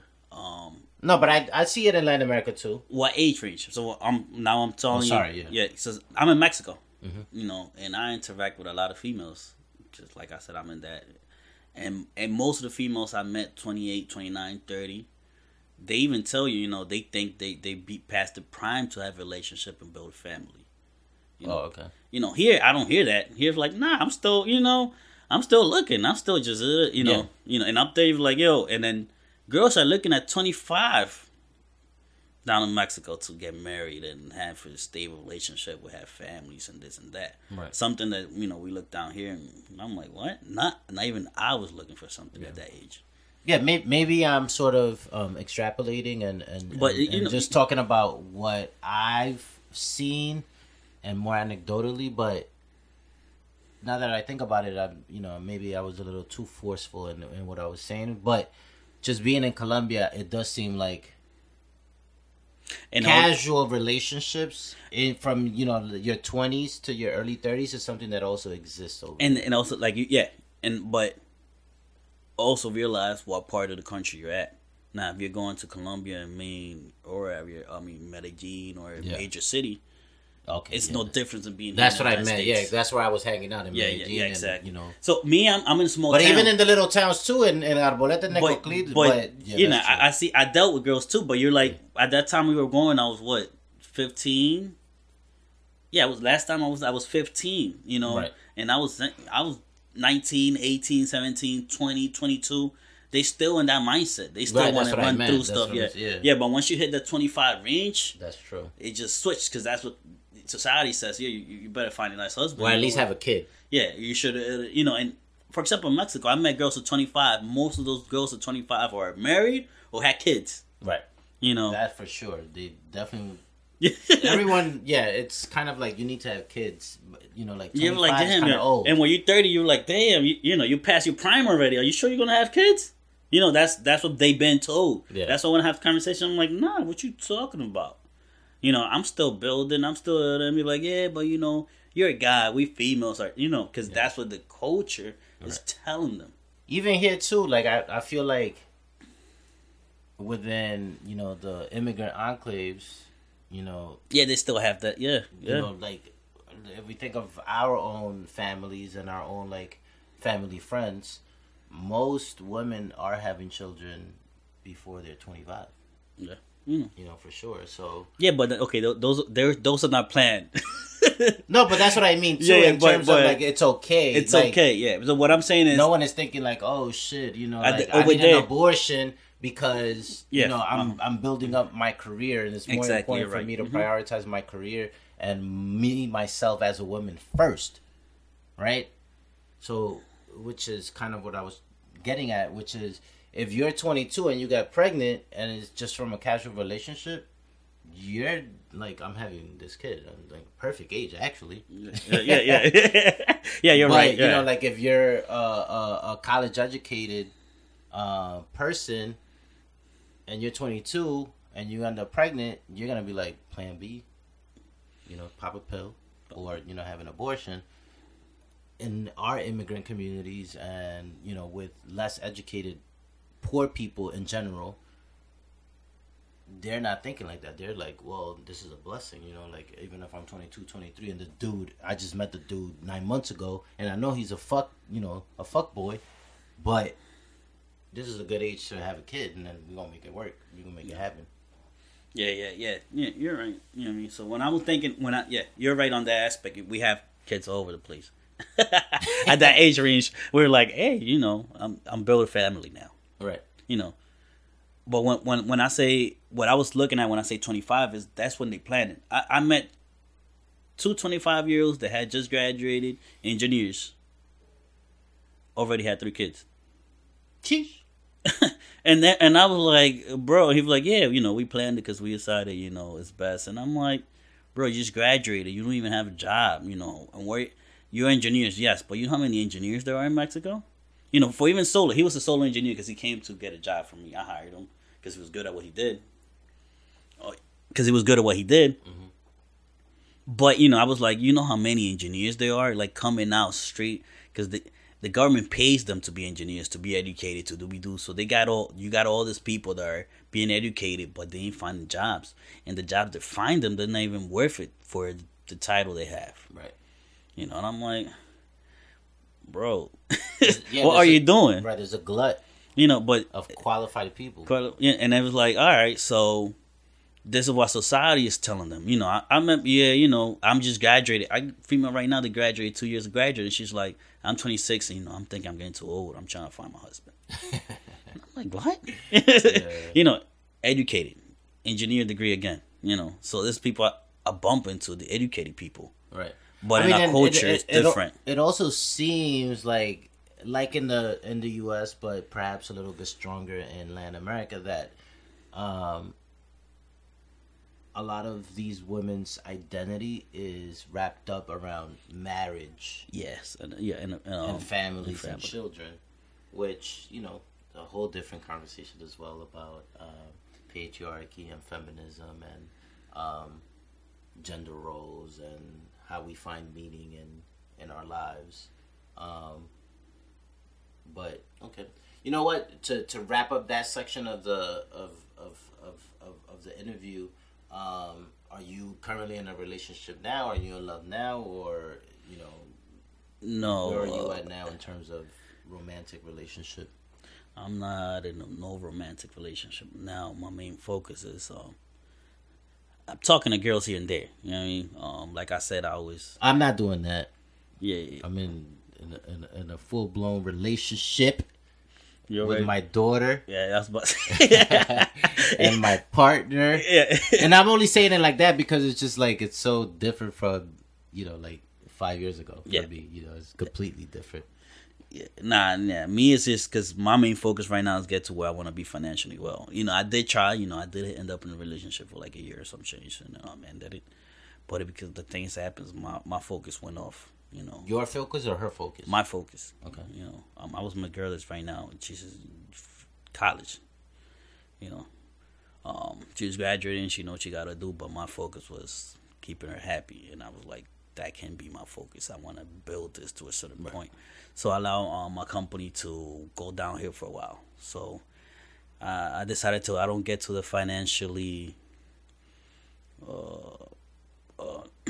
financial point I want to be in, that I have planned for this year, I'm not even looking to So you anything. sacrificed love for your career and your financial gain as an entrepreneur. Correct. Which is, again, part of the conversation about everyone's sort of prioritizing and sacrificing their pursuit of happiness or love for financial gain, which is interesting. But the reason I don't think I will have love at that point. Well, I will have love, but at that point, I won't be able to sustain it to the level I wanted to sustain the way it. you want to have it, exactly. So that's really putting a limit on it. So it's like, all right, if at that time I am to the point I want to be, it's still there, and we can have that conversation and start up. Great. If not, hey, it wasn't meant to be. That's how I'm looking at it. Right. Okay. Kind of related to that last question, but this one is: do you have any regrets in life? And if you do, what's a big one that you have? Do you have any regrets? And if you do, what's the biggest one that you have?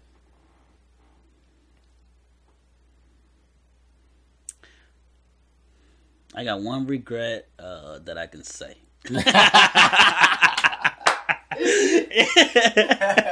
Hey, sometimes I feel like my life is just a sort of like cascade of regrets, and I mean that it's just like life is just composed of regrets, right? Like I don't like every choice that you make entails the lack of the lack of making certain other choices, right? And so just living entails potential other lives not becoming true, and those potential other lives that you didn't actualize are what regrets are, right? Like, so life is just you see, so regretful. You look at it. So the way I look at it is, if something has happened or occurred that I didn't like or wasn't the best possible choice at that time, did I learn something of it? If there was something I was learning off it that made me change or make me better or made me make better choices later on, it was worth it. Of course. So shit happens and I'll be like, do I regret it? Really? If I look at it, what I lost, yeah. But if I look at what I gained knowledge-wise, I'll be like, nah, I don't regret that. And who you are at this particular moment because of all that decision. Yeah. Okay, so what's the regret that you were going to say? Again, it's financial wealth kind of related. Boo! What's funny though, because usually when you ask someone what's your biggest regret, the sort of like primary way in which we interpret that is love, like choosing one woman over another one, or not pursuing one particular woman and sort of like letting it go, or like meeting someone at a particular moment in your life when you knew that it wasn't going to work, and then knowing that at a later date things probably would have gone much smoother and much stuff like that. So yeah, that's why I was laughing in terms of like bringing up this question after the question of the because the girl, but nah. So that's probably where you were going to. No, that's the one that I could say. Where I could say not the reason I don't even look at love or the one that was lost or the one I didn't pursue or this or that is because if she was the one that will help me push forward to the goal where we can both, be happy, she would have not been lost, or I would have continued to pursue her, right? Right. So, like I said, I always look back. There's girls I'd be like, damn, she was perfect, but now that I think of it, you know what I mean? Mm-hmm. And then that's why I was like, there is love-wise, none, But financially, then financially, the regret you've had goes back to the solar company. I had an opportunity. The company went public. They offered me $2 million in stock. The stock at the time was worth $4. And I could sell and keep. It was like at that time, it was after the tax of 30% was taxed at 60% of it. So $2 million, that was $8 million, and I was keeping 60% of that, $4 million. And again, I don't like being told what to do. So he was like, "I'll give you this," because at the time I had made a contact in Mexico, and I was getting this big factory to sign up with my company. So if you don't leave, because I was planning on leaving, and you keep this contact with us, and they become our distributor, we allowed us to be the only distributor here in the United States. We'll give you this much in stock, but you gotta sign this contract where you're stuck with us for 10 years, no matter what. I was like, I could be rich right now, but what's the possibility if I go independent? Yeah. You're not gonna tell me what to do. And I didn't take that at that time, because if I would have took it. How old are you? What year is this? 31. This is happened about. I was about 26, 27 at that time. 5 years ago, basically. 5, 6 years. Because I was in church, I just got into church, and I was like, yeah, that was 5 years, because I was just gotten into church at that time. Okay. And I was like, I didn't take that, and I should have took it, because that company went under in 2 years. I would have been right now financially well. I've gotten way more knowledge, because I've been working with a public company, would have given me more knowledge and more contacts, and still would have gone independent. Right. But you don't never think what the future is gonna have. When the company goes public, I'm thinking this thing's gonna last. I can do everything on my own. You felt that you had to commit a decade of your professional business life. Yeah, to help them prosper. And when I can do something for myself. Right. I mean, there's no losses, there's lessons. It sounds corny, but it's true. Maybe perhaps related to that, but a little bit different. The next question is, what do you do to survive within the capitalist system? So what do you do to make money? I feel like you've been answering that, but just give me, give the listeners a more of a robust sense of your everyday, sort of all right, so day-to-day operation to make money and pay the bills. So I'm basically I'm own a solar installation companies that we subcontract right now, for other companies to do the solar in Jersey and PA. My whole job is going in, and I have a crew to do the physical installation. I just go and monitor to make sure everything's done to the quality of the client. That's what I do right now in Philly. In Mexico, again, I also have a solar company that we secure our own contracts, so we're not subcontractors. Solar panel installation, sales, this and that. We have also drone raising course. So, people come in and they can raise with drones, and they pay an hour, ain't hourly for 20 minutes in set time to come in and raise with any friends and family members to come in and want to have some fun.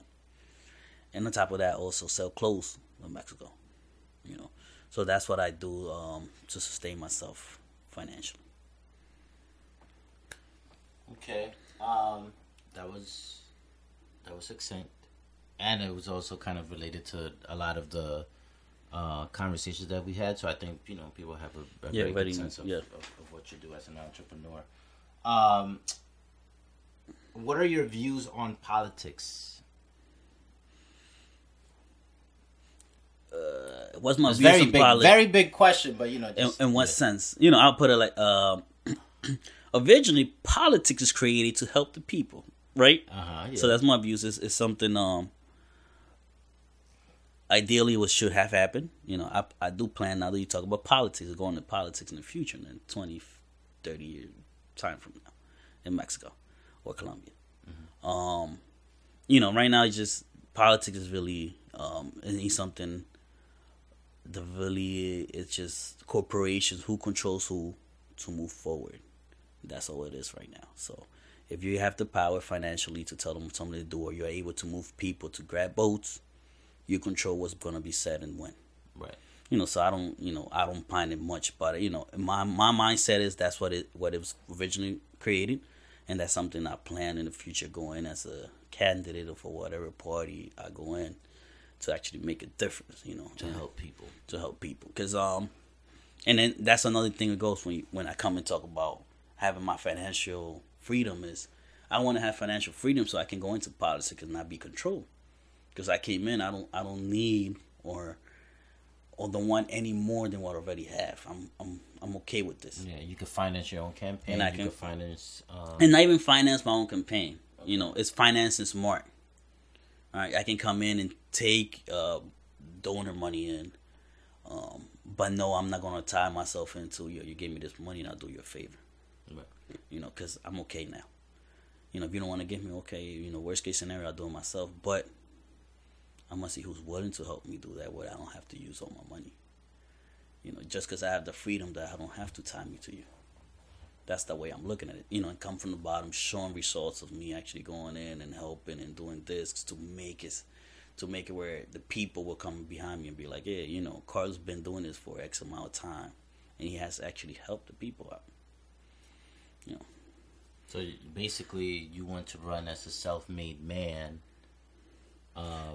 It's not about being run as a self-made man. I want to run as by experience, actually helping the people out. I don't. And how do you plan on doing that? I don't want to be a Trump, so I don't want to be a Trump to jump to be president and have no experience in politics helping anybody at all. Right. So my whole plan is doing is just being local, start locally, and keep going up to a governmentship. As you move forward. I don't think I would. At first, it'd be like, I don't think I'll ever be a president. Yeah. But I will be helping people. Let's say we're in a governmentship. That's something that I want to do. Yeah. Within Mexico or Colombia. Yeah. How about the economy? Do you have any ideas on how the economy should operate? How it should be set up? No, because I'm not an expert in that. So just a question. Yeah. I understand, but it's not something like I said. I don't. You've never developed any opinions. In no opinion, how the economy it should be run. Because there's so many things. That's my problem. I have an opinion about everything. Yeah, but I'm not a fucking expert. Yeah, because I'm not an expert in that. So there's so many things that affects the economy. So. Why the hell would I speak or something? I don't know. That's how I look at it, and I'm not even typing into. Right. You could also just read many books on the subject and become an expert, but you don't like reading. But that's also why I've have many opinions on many different subjects, which is because you not only read. I've done the reading. Yeah. You not only read the books, but you also update and everything's going. I'm no longer updated. I do like I used to be, but I think that's actually better. But whatever, that's a little different conversation. I am updated what's happening in the news worldwide, just because certain actions do affect my business. Right here in Mexico or here, like right now, solar panels is barely hard to find, and I understand why this is happening. So I am updated when it comes to that. I'm up there reading what's going on here, the trade wars, You know what I mean? But it's not something where I'm like, oh, okay, let me dive into this. The theory and philosophy behind the topic. Yeah. So we've already touched a bit on your Christianity, and well, maybe not your Christianity, but just that you're a believer in the Bible and Jesus Christ. So kind of expand upon that a little bit more. Like, what are your religious views, and how does God feature in your life? I used to be way more focused on religion. Why do you say it like that? I say it like that because I am where right now I despise. Like you could say. A what? I was where right now I despise. Like, for example, back then. Despise? Like you hate? You hate, yeah. Oh, okay, yeah. Cause back, I was like you get so focused in religion that you forget, in the world you create errors. So I was so enticed in it that I was like, yo, you know what? That cannot be done. Why are you listening to that music? How dare you? You know what I mean? I was that person that you're like, all right, come down, like. Right. So right now I look at it and be like, I'm still, understand, like, I'm a follower of the Bible. So the way I look at it is, for example, I believe in I don't believe in abortion, right? That's my religious belief. But again, the Bible says, we got free will. So I'm like, this is my personal belief. This is something that I will hold it against somebody that sits with me in church and be like, well, if you believe this, you shouldn't have an abortion. Right. But you don't sit next to me, talking to you, Larry. You don't sit to me in church. So if you want to have an abortion, it's not something to judge and be like, how dare you? Right. Back then it would have been like, because we're not fellow travelers in the journey of in the path of religious belief. belief. Back then that was the whole different story. Like right now, you see how people are protesting and doing this and doing that. Oh, how dare you! You got those anti-abortion guys outside of, Plan B or what's it now? Planned Parenthood. Planned Parenthood. Yeah. Blowing up shit. Yeah. Not just protesting, but literally killing doctors and blowing up shit. Yeah, I was, how I was into that, I was probably would have been one of those. Right, okay. Yeah. Because how deep I was in it, Right. And then I was like, yo, it has to be by the T. And then you're like, Right. you created a mistake. Like, no, it's an exception. God made an exception. Right.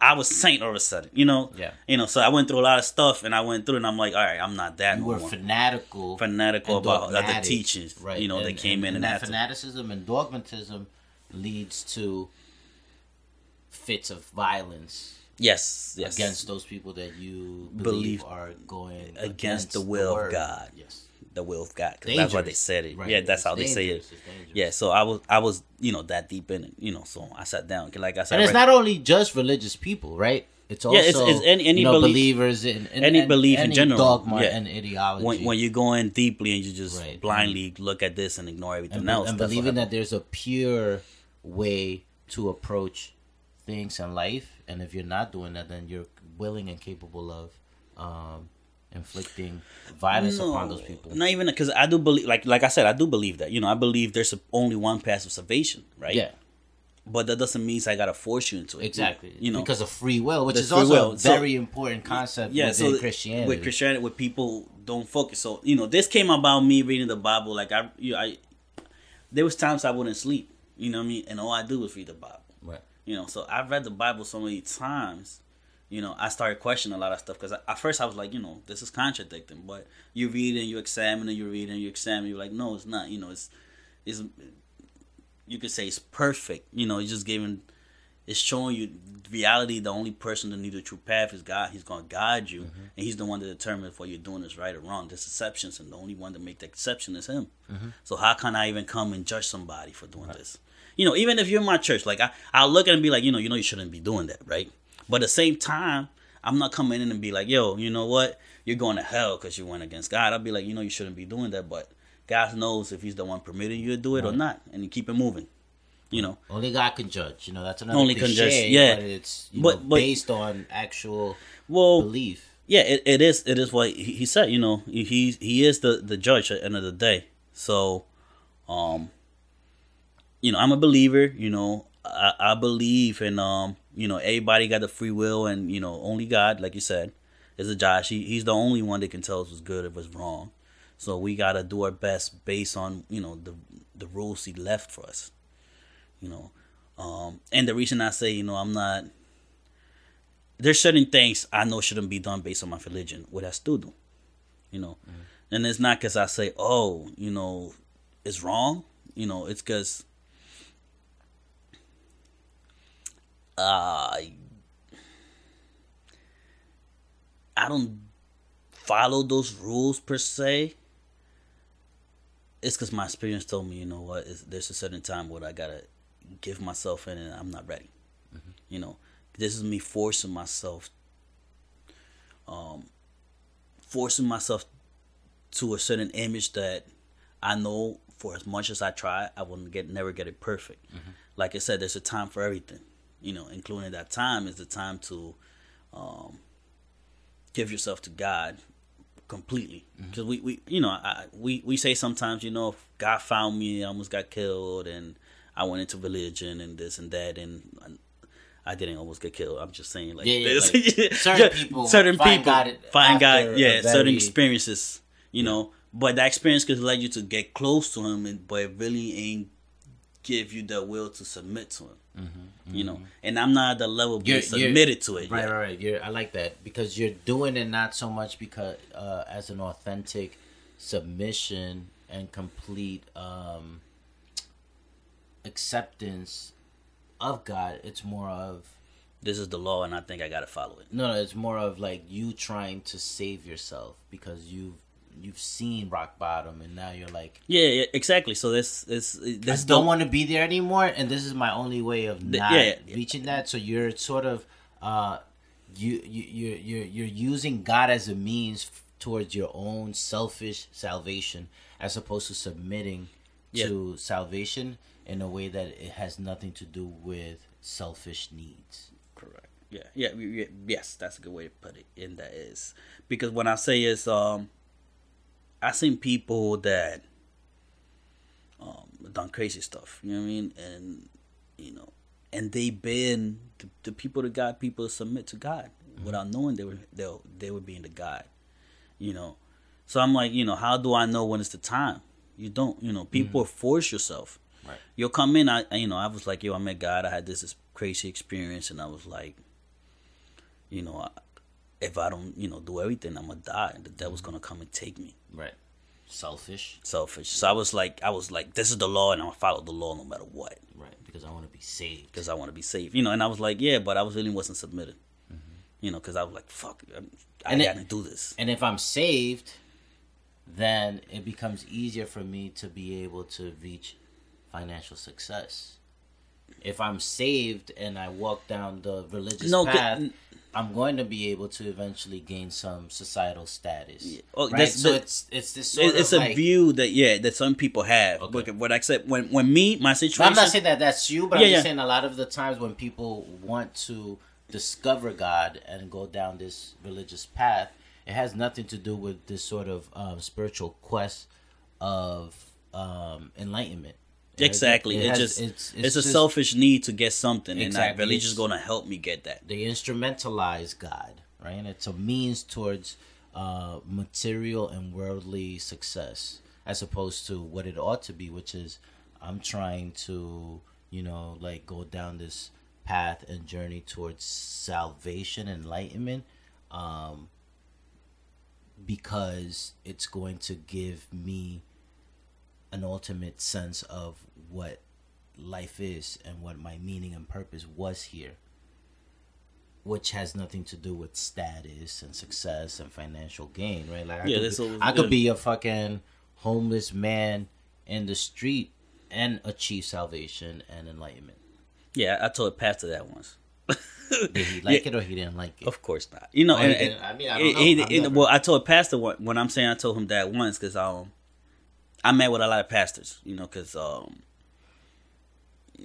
lot of pastors are business folks too. So doing business with them, I bump into a lot of pastors, and then usually when they're like, "Oh, you're Christian," they want to have all this conversation and this and trying to bring you along so you come, and I'm like, "Listen, stop that."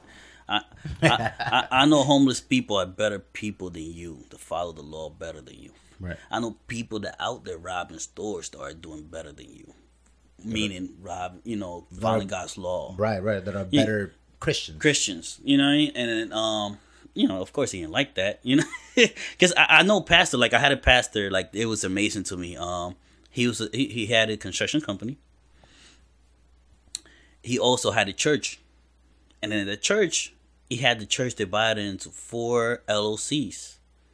For certain payments, you know, there's a payment that was made for the pastor for being there. There's a payment that was made for the pastor's clothing. There's a payment that was made for the pastor's I forgot what he called it, but it was like to sustain the pastor. Like it wasn't his salary; it was to sustain the pastor. And there was another payment that was made for his transportation. You know, and he was like, you know, this is what it helps better when it comes to paying taxes. I'm like, bro, you just divided this crazy, and I thought you were helping the people. Oh, of course I am, but you know, I'm a shepherd of God, and I also have to be well. And I'm like, come on, bro, you and I know what you're doing there, right? You know, and also I see, and he might not even know and actually believes. No, what he told you as a legitimate approach to being a church leader. Nah, yeah, and I know this guy. This guy had another guy that he put into pastor that didn't know how to speak, and he goes, "You're a pastor now. I'm gonna make you pastor." He said, "I'm gonna make you pastor, and you go take this class, and you tell them your pastor will be free for you. They'll teach you how to speak and present yourself." And I seen pastors that have the craziest technology, and it'd be like, with this technology, you can control their emotions and make people believe they're rising and they have received the Holy Spirit. What technology is that? You know, it's not it's the way how you use the projectors and the sounds and the Okay, music to evoke emotions. And he was like, you know, I went to school for this and I have trained every guy in my soundman to do this. I got the best church you can see, a Spanish church in Philly. Right, like they study rhetoric and public speaking, etc. And how the sounds can be used to evoke emotions. Right, and music, etc. Yeah, I mean, yeah, like yeah. Yeah, so that's part of it, even if it's a authentic way of presenting God's word in terms of being able to do it so that people are able to imbibe it and actually, you know, feel the truth of it. Like, you do have to present it in a certain way. But carry on. Yeah, so what I'm saying is, I've been to this situation because I met so many pastors in the end. I have conversations which, you know, I'm like, all right, you know, being Christian or being a pastor or being in a church doesn't really. I'm Christian. I believe this. But I know not everybody in there is doing it for the same reason. There's always a benefit, you know. And it's not, somebody's telling me. I'm living and having conversations with pastors with 30, 100, 400 member churches. Yeah. You know. And then be like, I'm the leader. I speak. Don't you ever speak after me. And I'm like... I thought you're the pastor. No, but I'm, you know, what's it? God's shepherd. I got, you know, I'm like, stop. Right. And yeah. You know. And we're all equal in the face of God, in the right? face of God, correct. You know, and I met a pastor. This guy was crazy. We had this conversation with this dude. You know, I came in. I went to his church. That was for solar. A church for solar? Yeah, they wanted to put solar on the church. Oh, okay. Because I'm like, you know, like. Anyways, I was going to go down this sort of like rabbit hole of like basically, you know, religions being the worship of sun gods. But anyways, continue. In Mexico. No, I'm playing. But yeah, so I went to do a quote for him, and you know, it was him, and then he has two other people that are the ones that held the money to make sure, you know, the wealth in the church is managed correctly. Right. So he pulls up. His chair has to be the biggest, highest chair. It has to be in the front, and then two smaller chairs for the people. They have to be to the side and a little bit behind them. Right. And when I first saw that, I was like, all right, you know, and whatever. It's probably the only chairs they have available. You know, and they have to. Those two persons are the one that make sure the pastor's not misusing the funds. So he's not supposed to tell them what to do. What? Right? The treasurer. The treasurer and whatever. So I forgot the other name for it. But the other guy. And we come in and, you know, I'm telling him, you know, whatever, you're saving this much, so in 2 years you have to return, blah, blah, blah. And then there's something you can give back to your church because now you're saving X amount of money that you don't use on electricity. And this dude goes, oh, yeah, and we can use that money for this, that, da, da, da, da.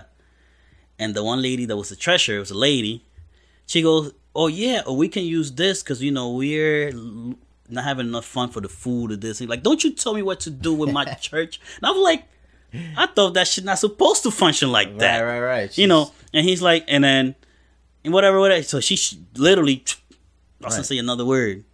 And he's speaking, and then he's telling the other guy, which they have a console, you know, what he should tell them so they can approve this solar installation. Exactly. And I'm like, yo, I cannot believe this guy.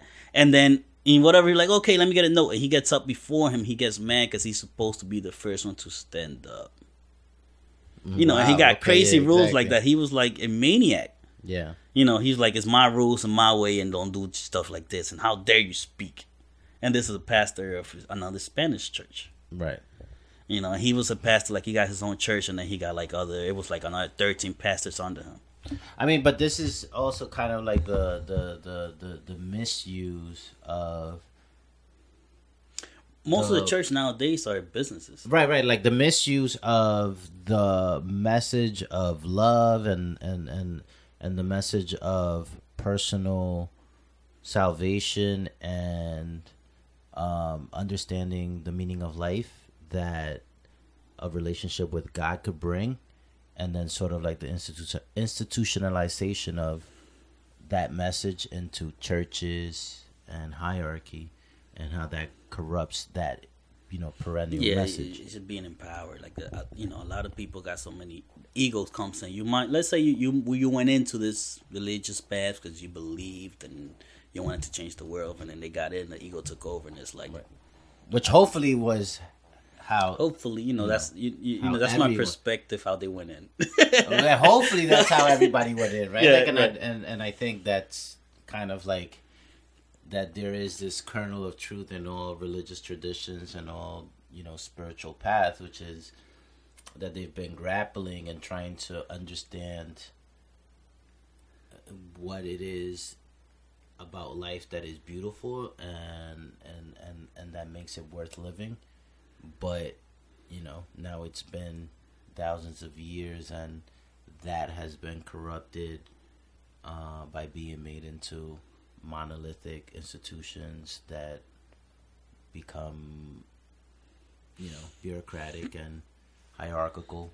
You could say the most, like you wouldn't say every single institution that does that. You know what I mean?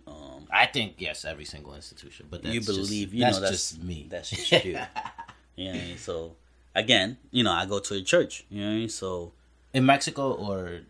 I go to Mexico. I go here. Okay. I go New Jersey because there's different churches. Okay, It's international, and it's still my under the same umbrella. You said.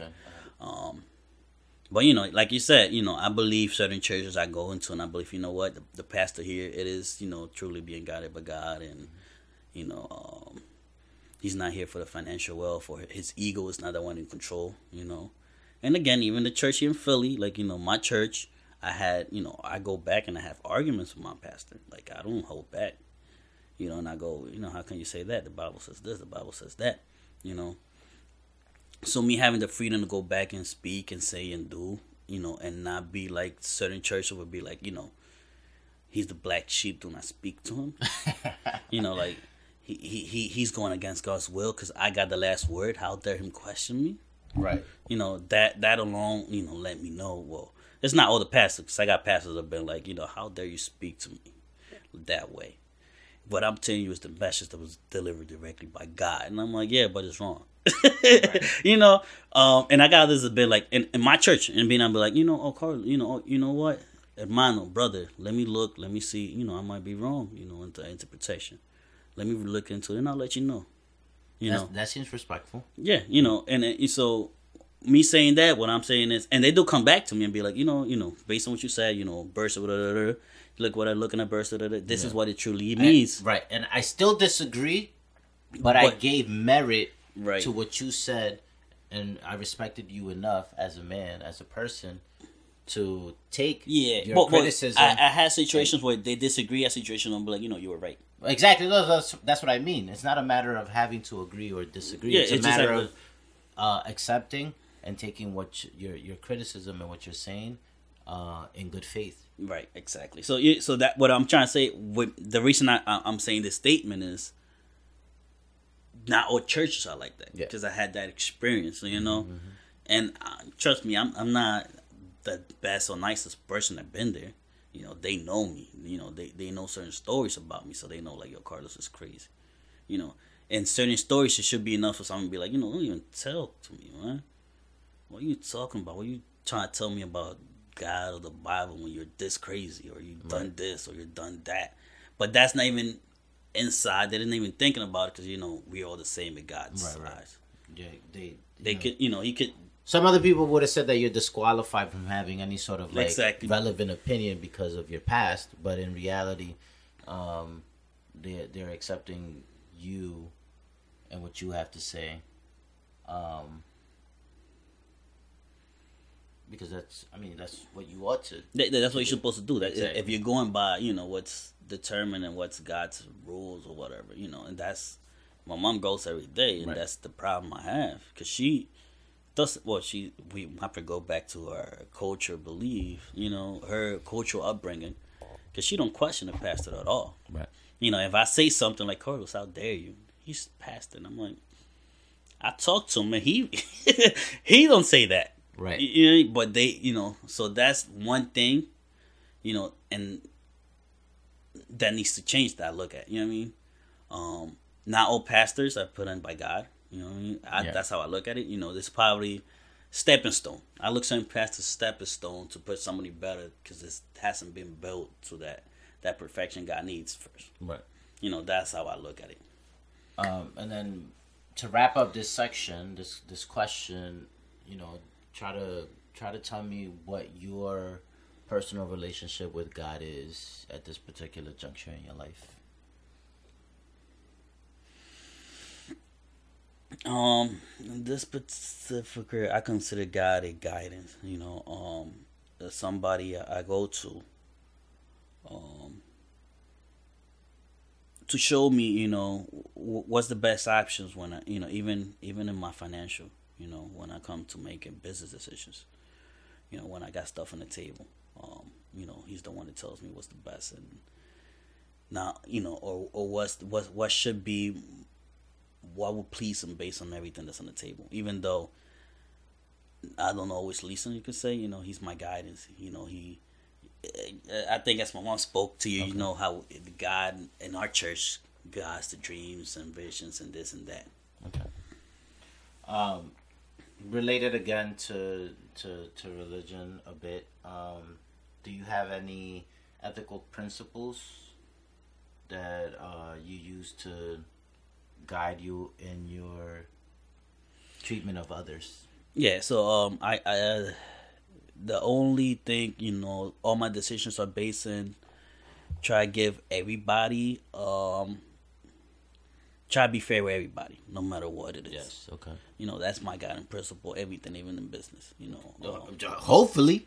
Even Everywhere. in business, Even in bro, business. come on, yes, exactly. Well, trust me, because No, there's past. I listen, Yeah, you're yeah, talking to the- yeah. Anti-capitalist, anti-corporation. Yeah, and that's the hardest place to do it, especially when you got critical partners. individual. Yeah. That's a fight. That you have because people be like, nah, we can give them $5 less. They ain't gonna notice.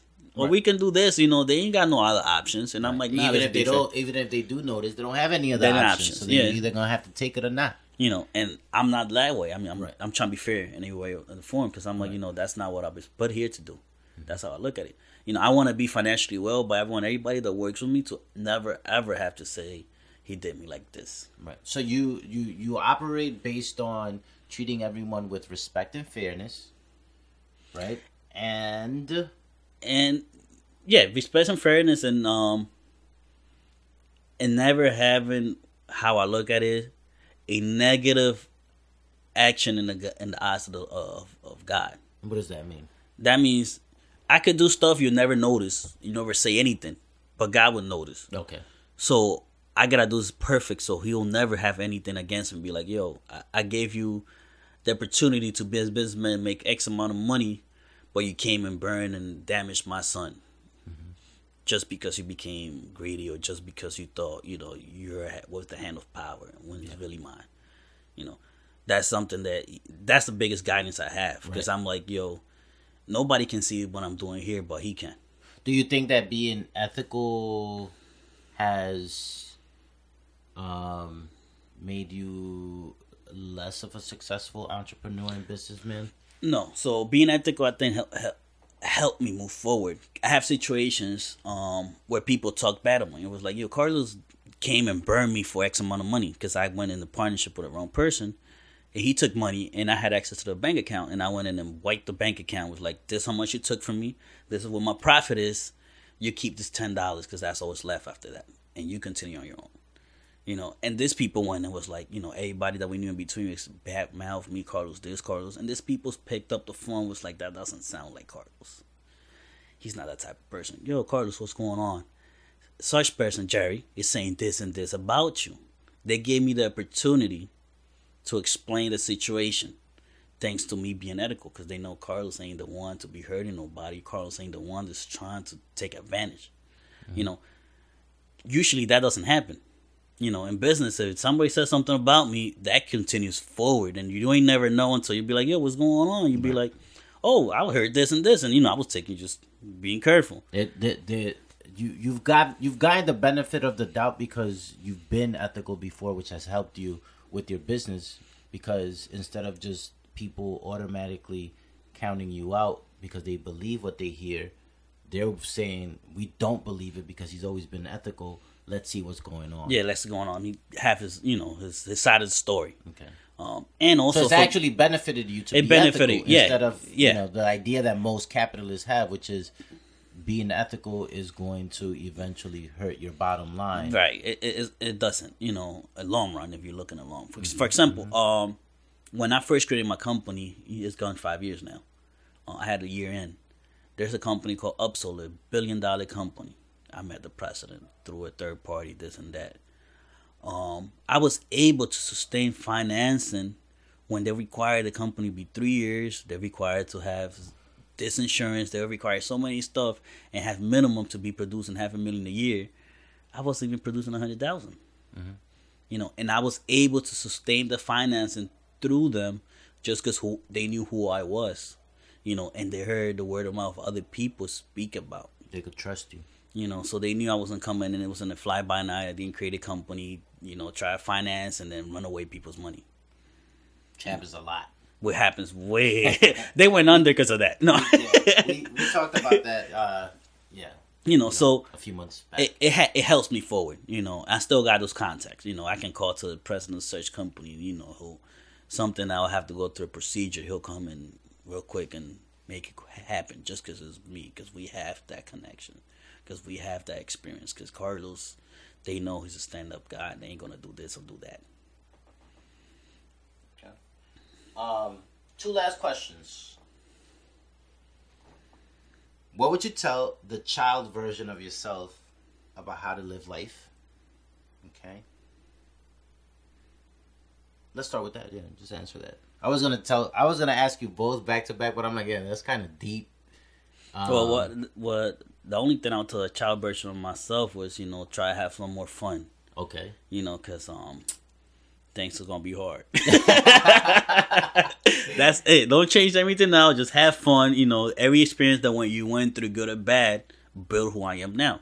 Right. Enjoy it as much as you can every single day of your life and have fun. I mean, I agree with that 100%. I think that's a great advice to give, not only your younger self but everyone. And then the second last question is, what do you think you need to tell yourself, do and learn to become the best version of yourself in the future? I gotta read books. Hey, listen, I am completely down. No, but I'm right. I do think that's something in the future where I'm actually start focusing on those that's gonna help me get the knowledge to move forward faster. Because you see, I always try to hire and work with people who are smarter than me. Always, right? Because they're the ones that teach me and move me forward. I don't want to be the smartest person in the room ever. And I think I read that in a excerpt from a book. Listen, I've not read as much as I've wanted to in my life, but the last 2 years, 3 years, I've read a lot, and really good stuff. Things that have, I think, led to a growth in my intellect, in my spirit, and have just made me a tiny bit more enlightened and in tune with the meaning of life and my purpose in it. And what I've realized in the last 2-3 years is that it's not so much reading everything, because I kind of was like, I would read, sports articles and you know, like mainstream novels and, you know, like political theory from, you know, academic presses. But basically what I've learned is that it's you have to read a lot, but it's also having the discernment to be able to choose the right things to read. That's the difficult part. That's where wisdom comes in, right? Like there is a difference between knowledge and wisdom. And knowledge is just, you know, the sort of like accumulation of information that one has, and wisdom is just sort of like knowing how to filter and interpret and analyze those things in a way to better serve that divine spark within us. And I mean that's super hard, right? Like how the fuck do I choose what to read? And that's not easy. I mean, it took, you know, like I'm 36 and I'm still kind of like choosing bad books to read, but not as many as I used to when I was like in my 20s. I was reading garbage. Yeah, but you're looking to get the internal wisdom of, you know, who you are. My focus is going to get the wisdom of how to move forward and and project. Know, go ahead, sorry.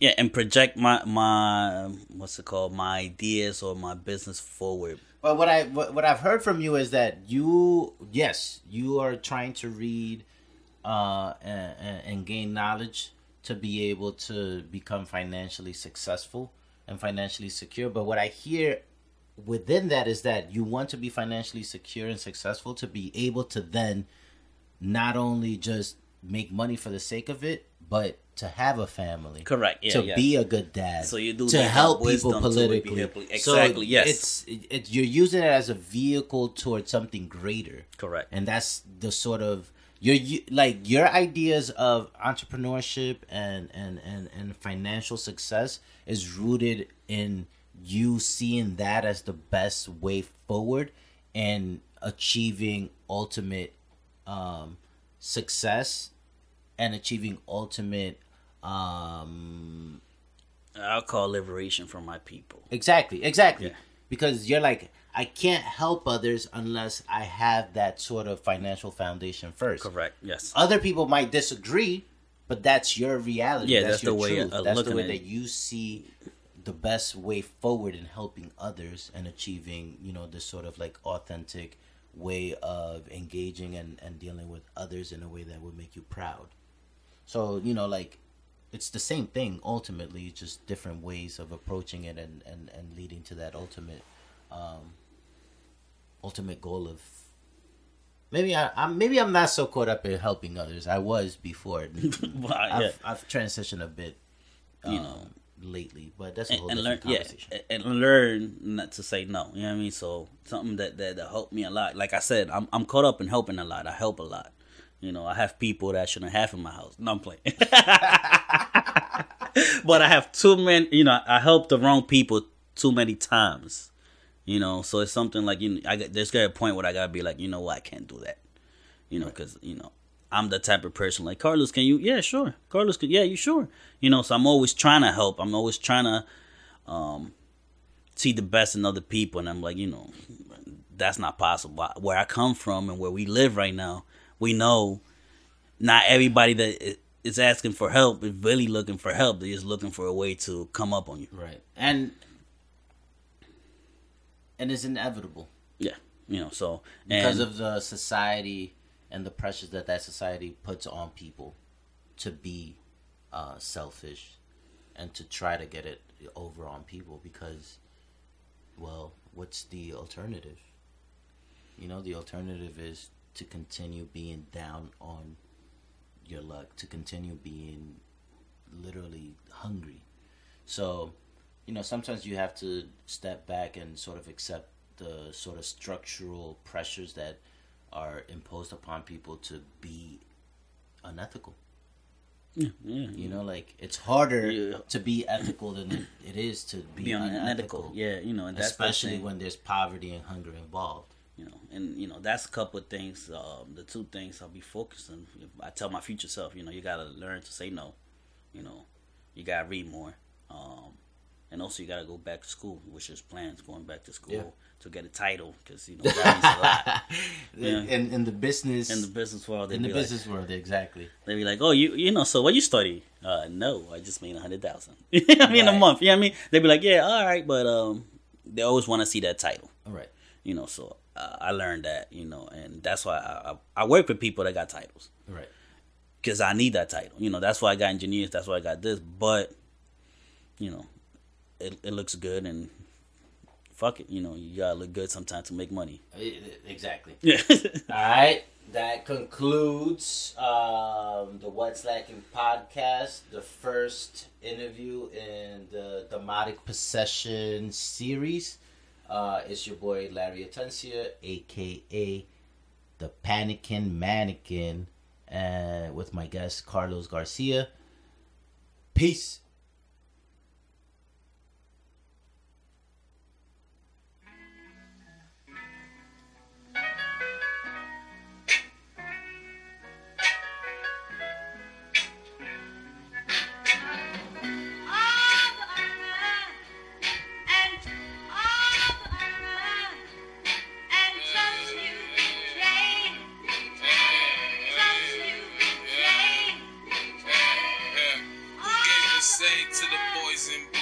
Shit changed with the choice of the news. I'll be the voice of truth in its absence.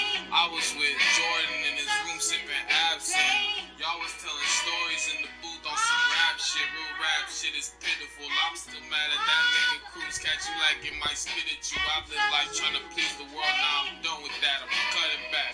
Life wouldn't be worth it if I wasn't black. Life wouldn't be perfect without love attached to it for real. I was working till the sun left the moon in the pimp. I was hurting when my blood ain't come through when I needed my left June as a demon. My breath blue when I leave it out. Niggas true when you feed them. Till you lose and you grieving. They'll take the spoon and go eat with it. I know who my people's is.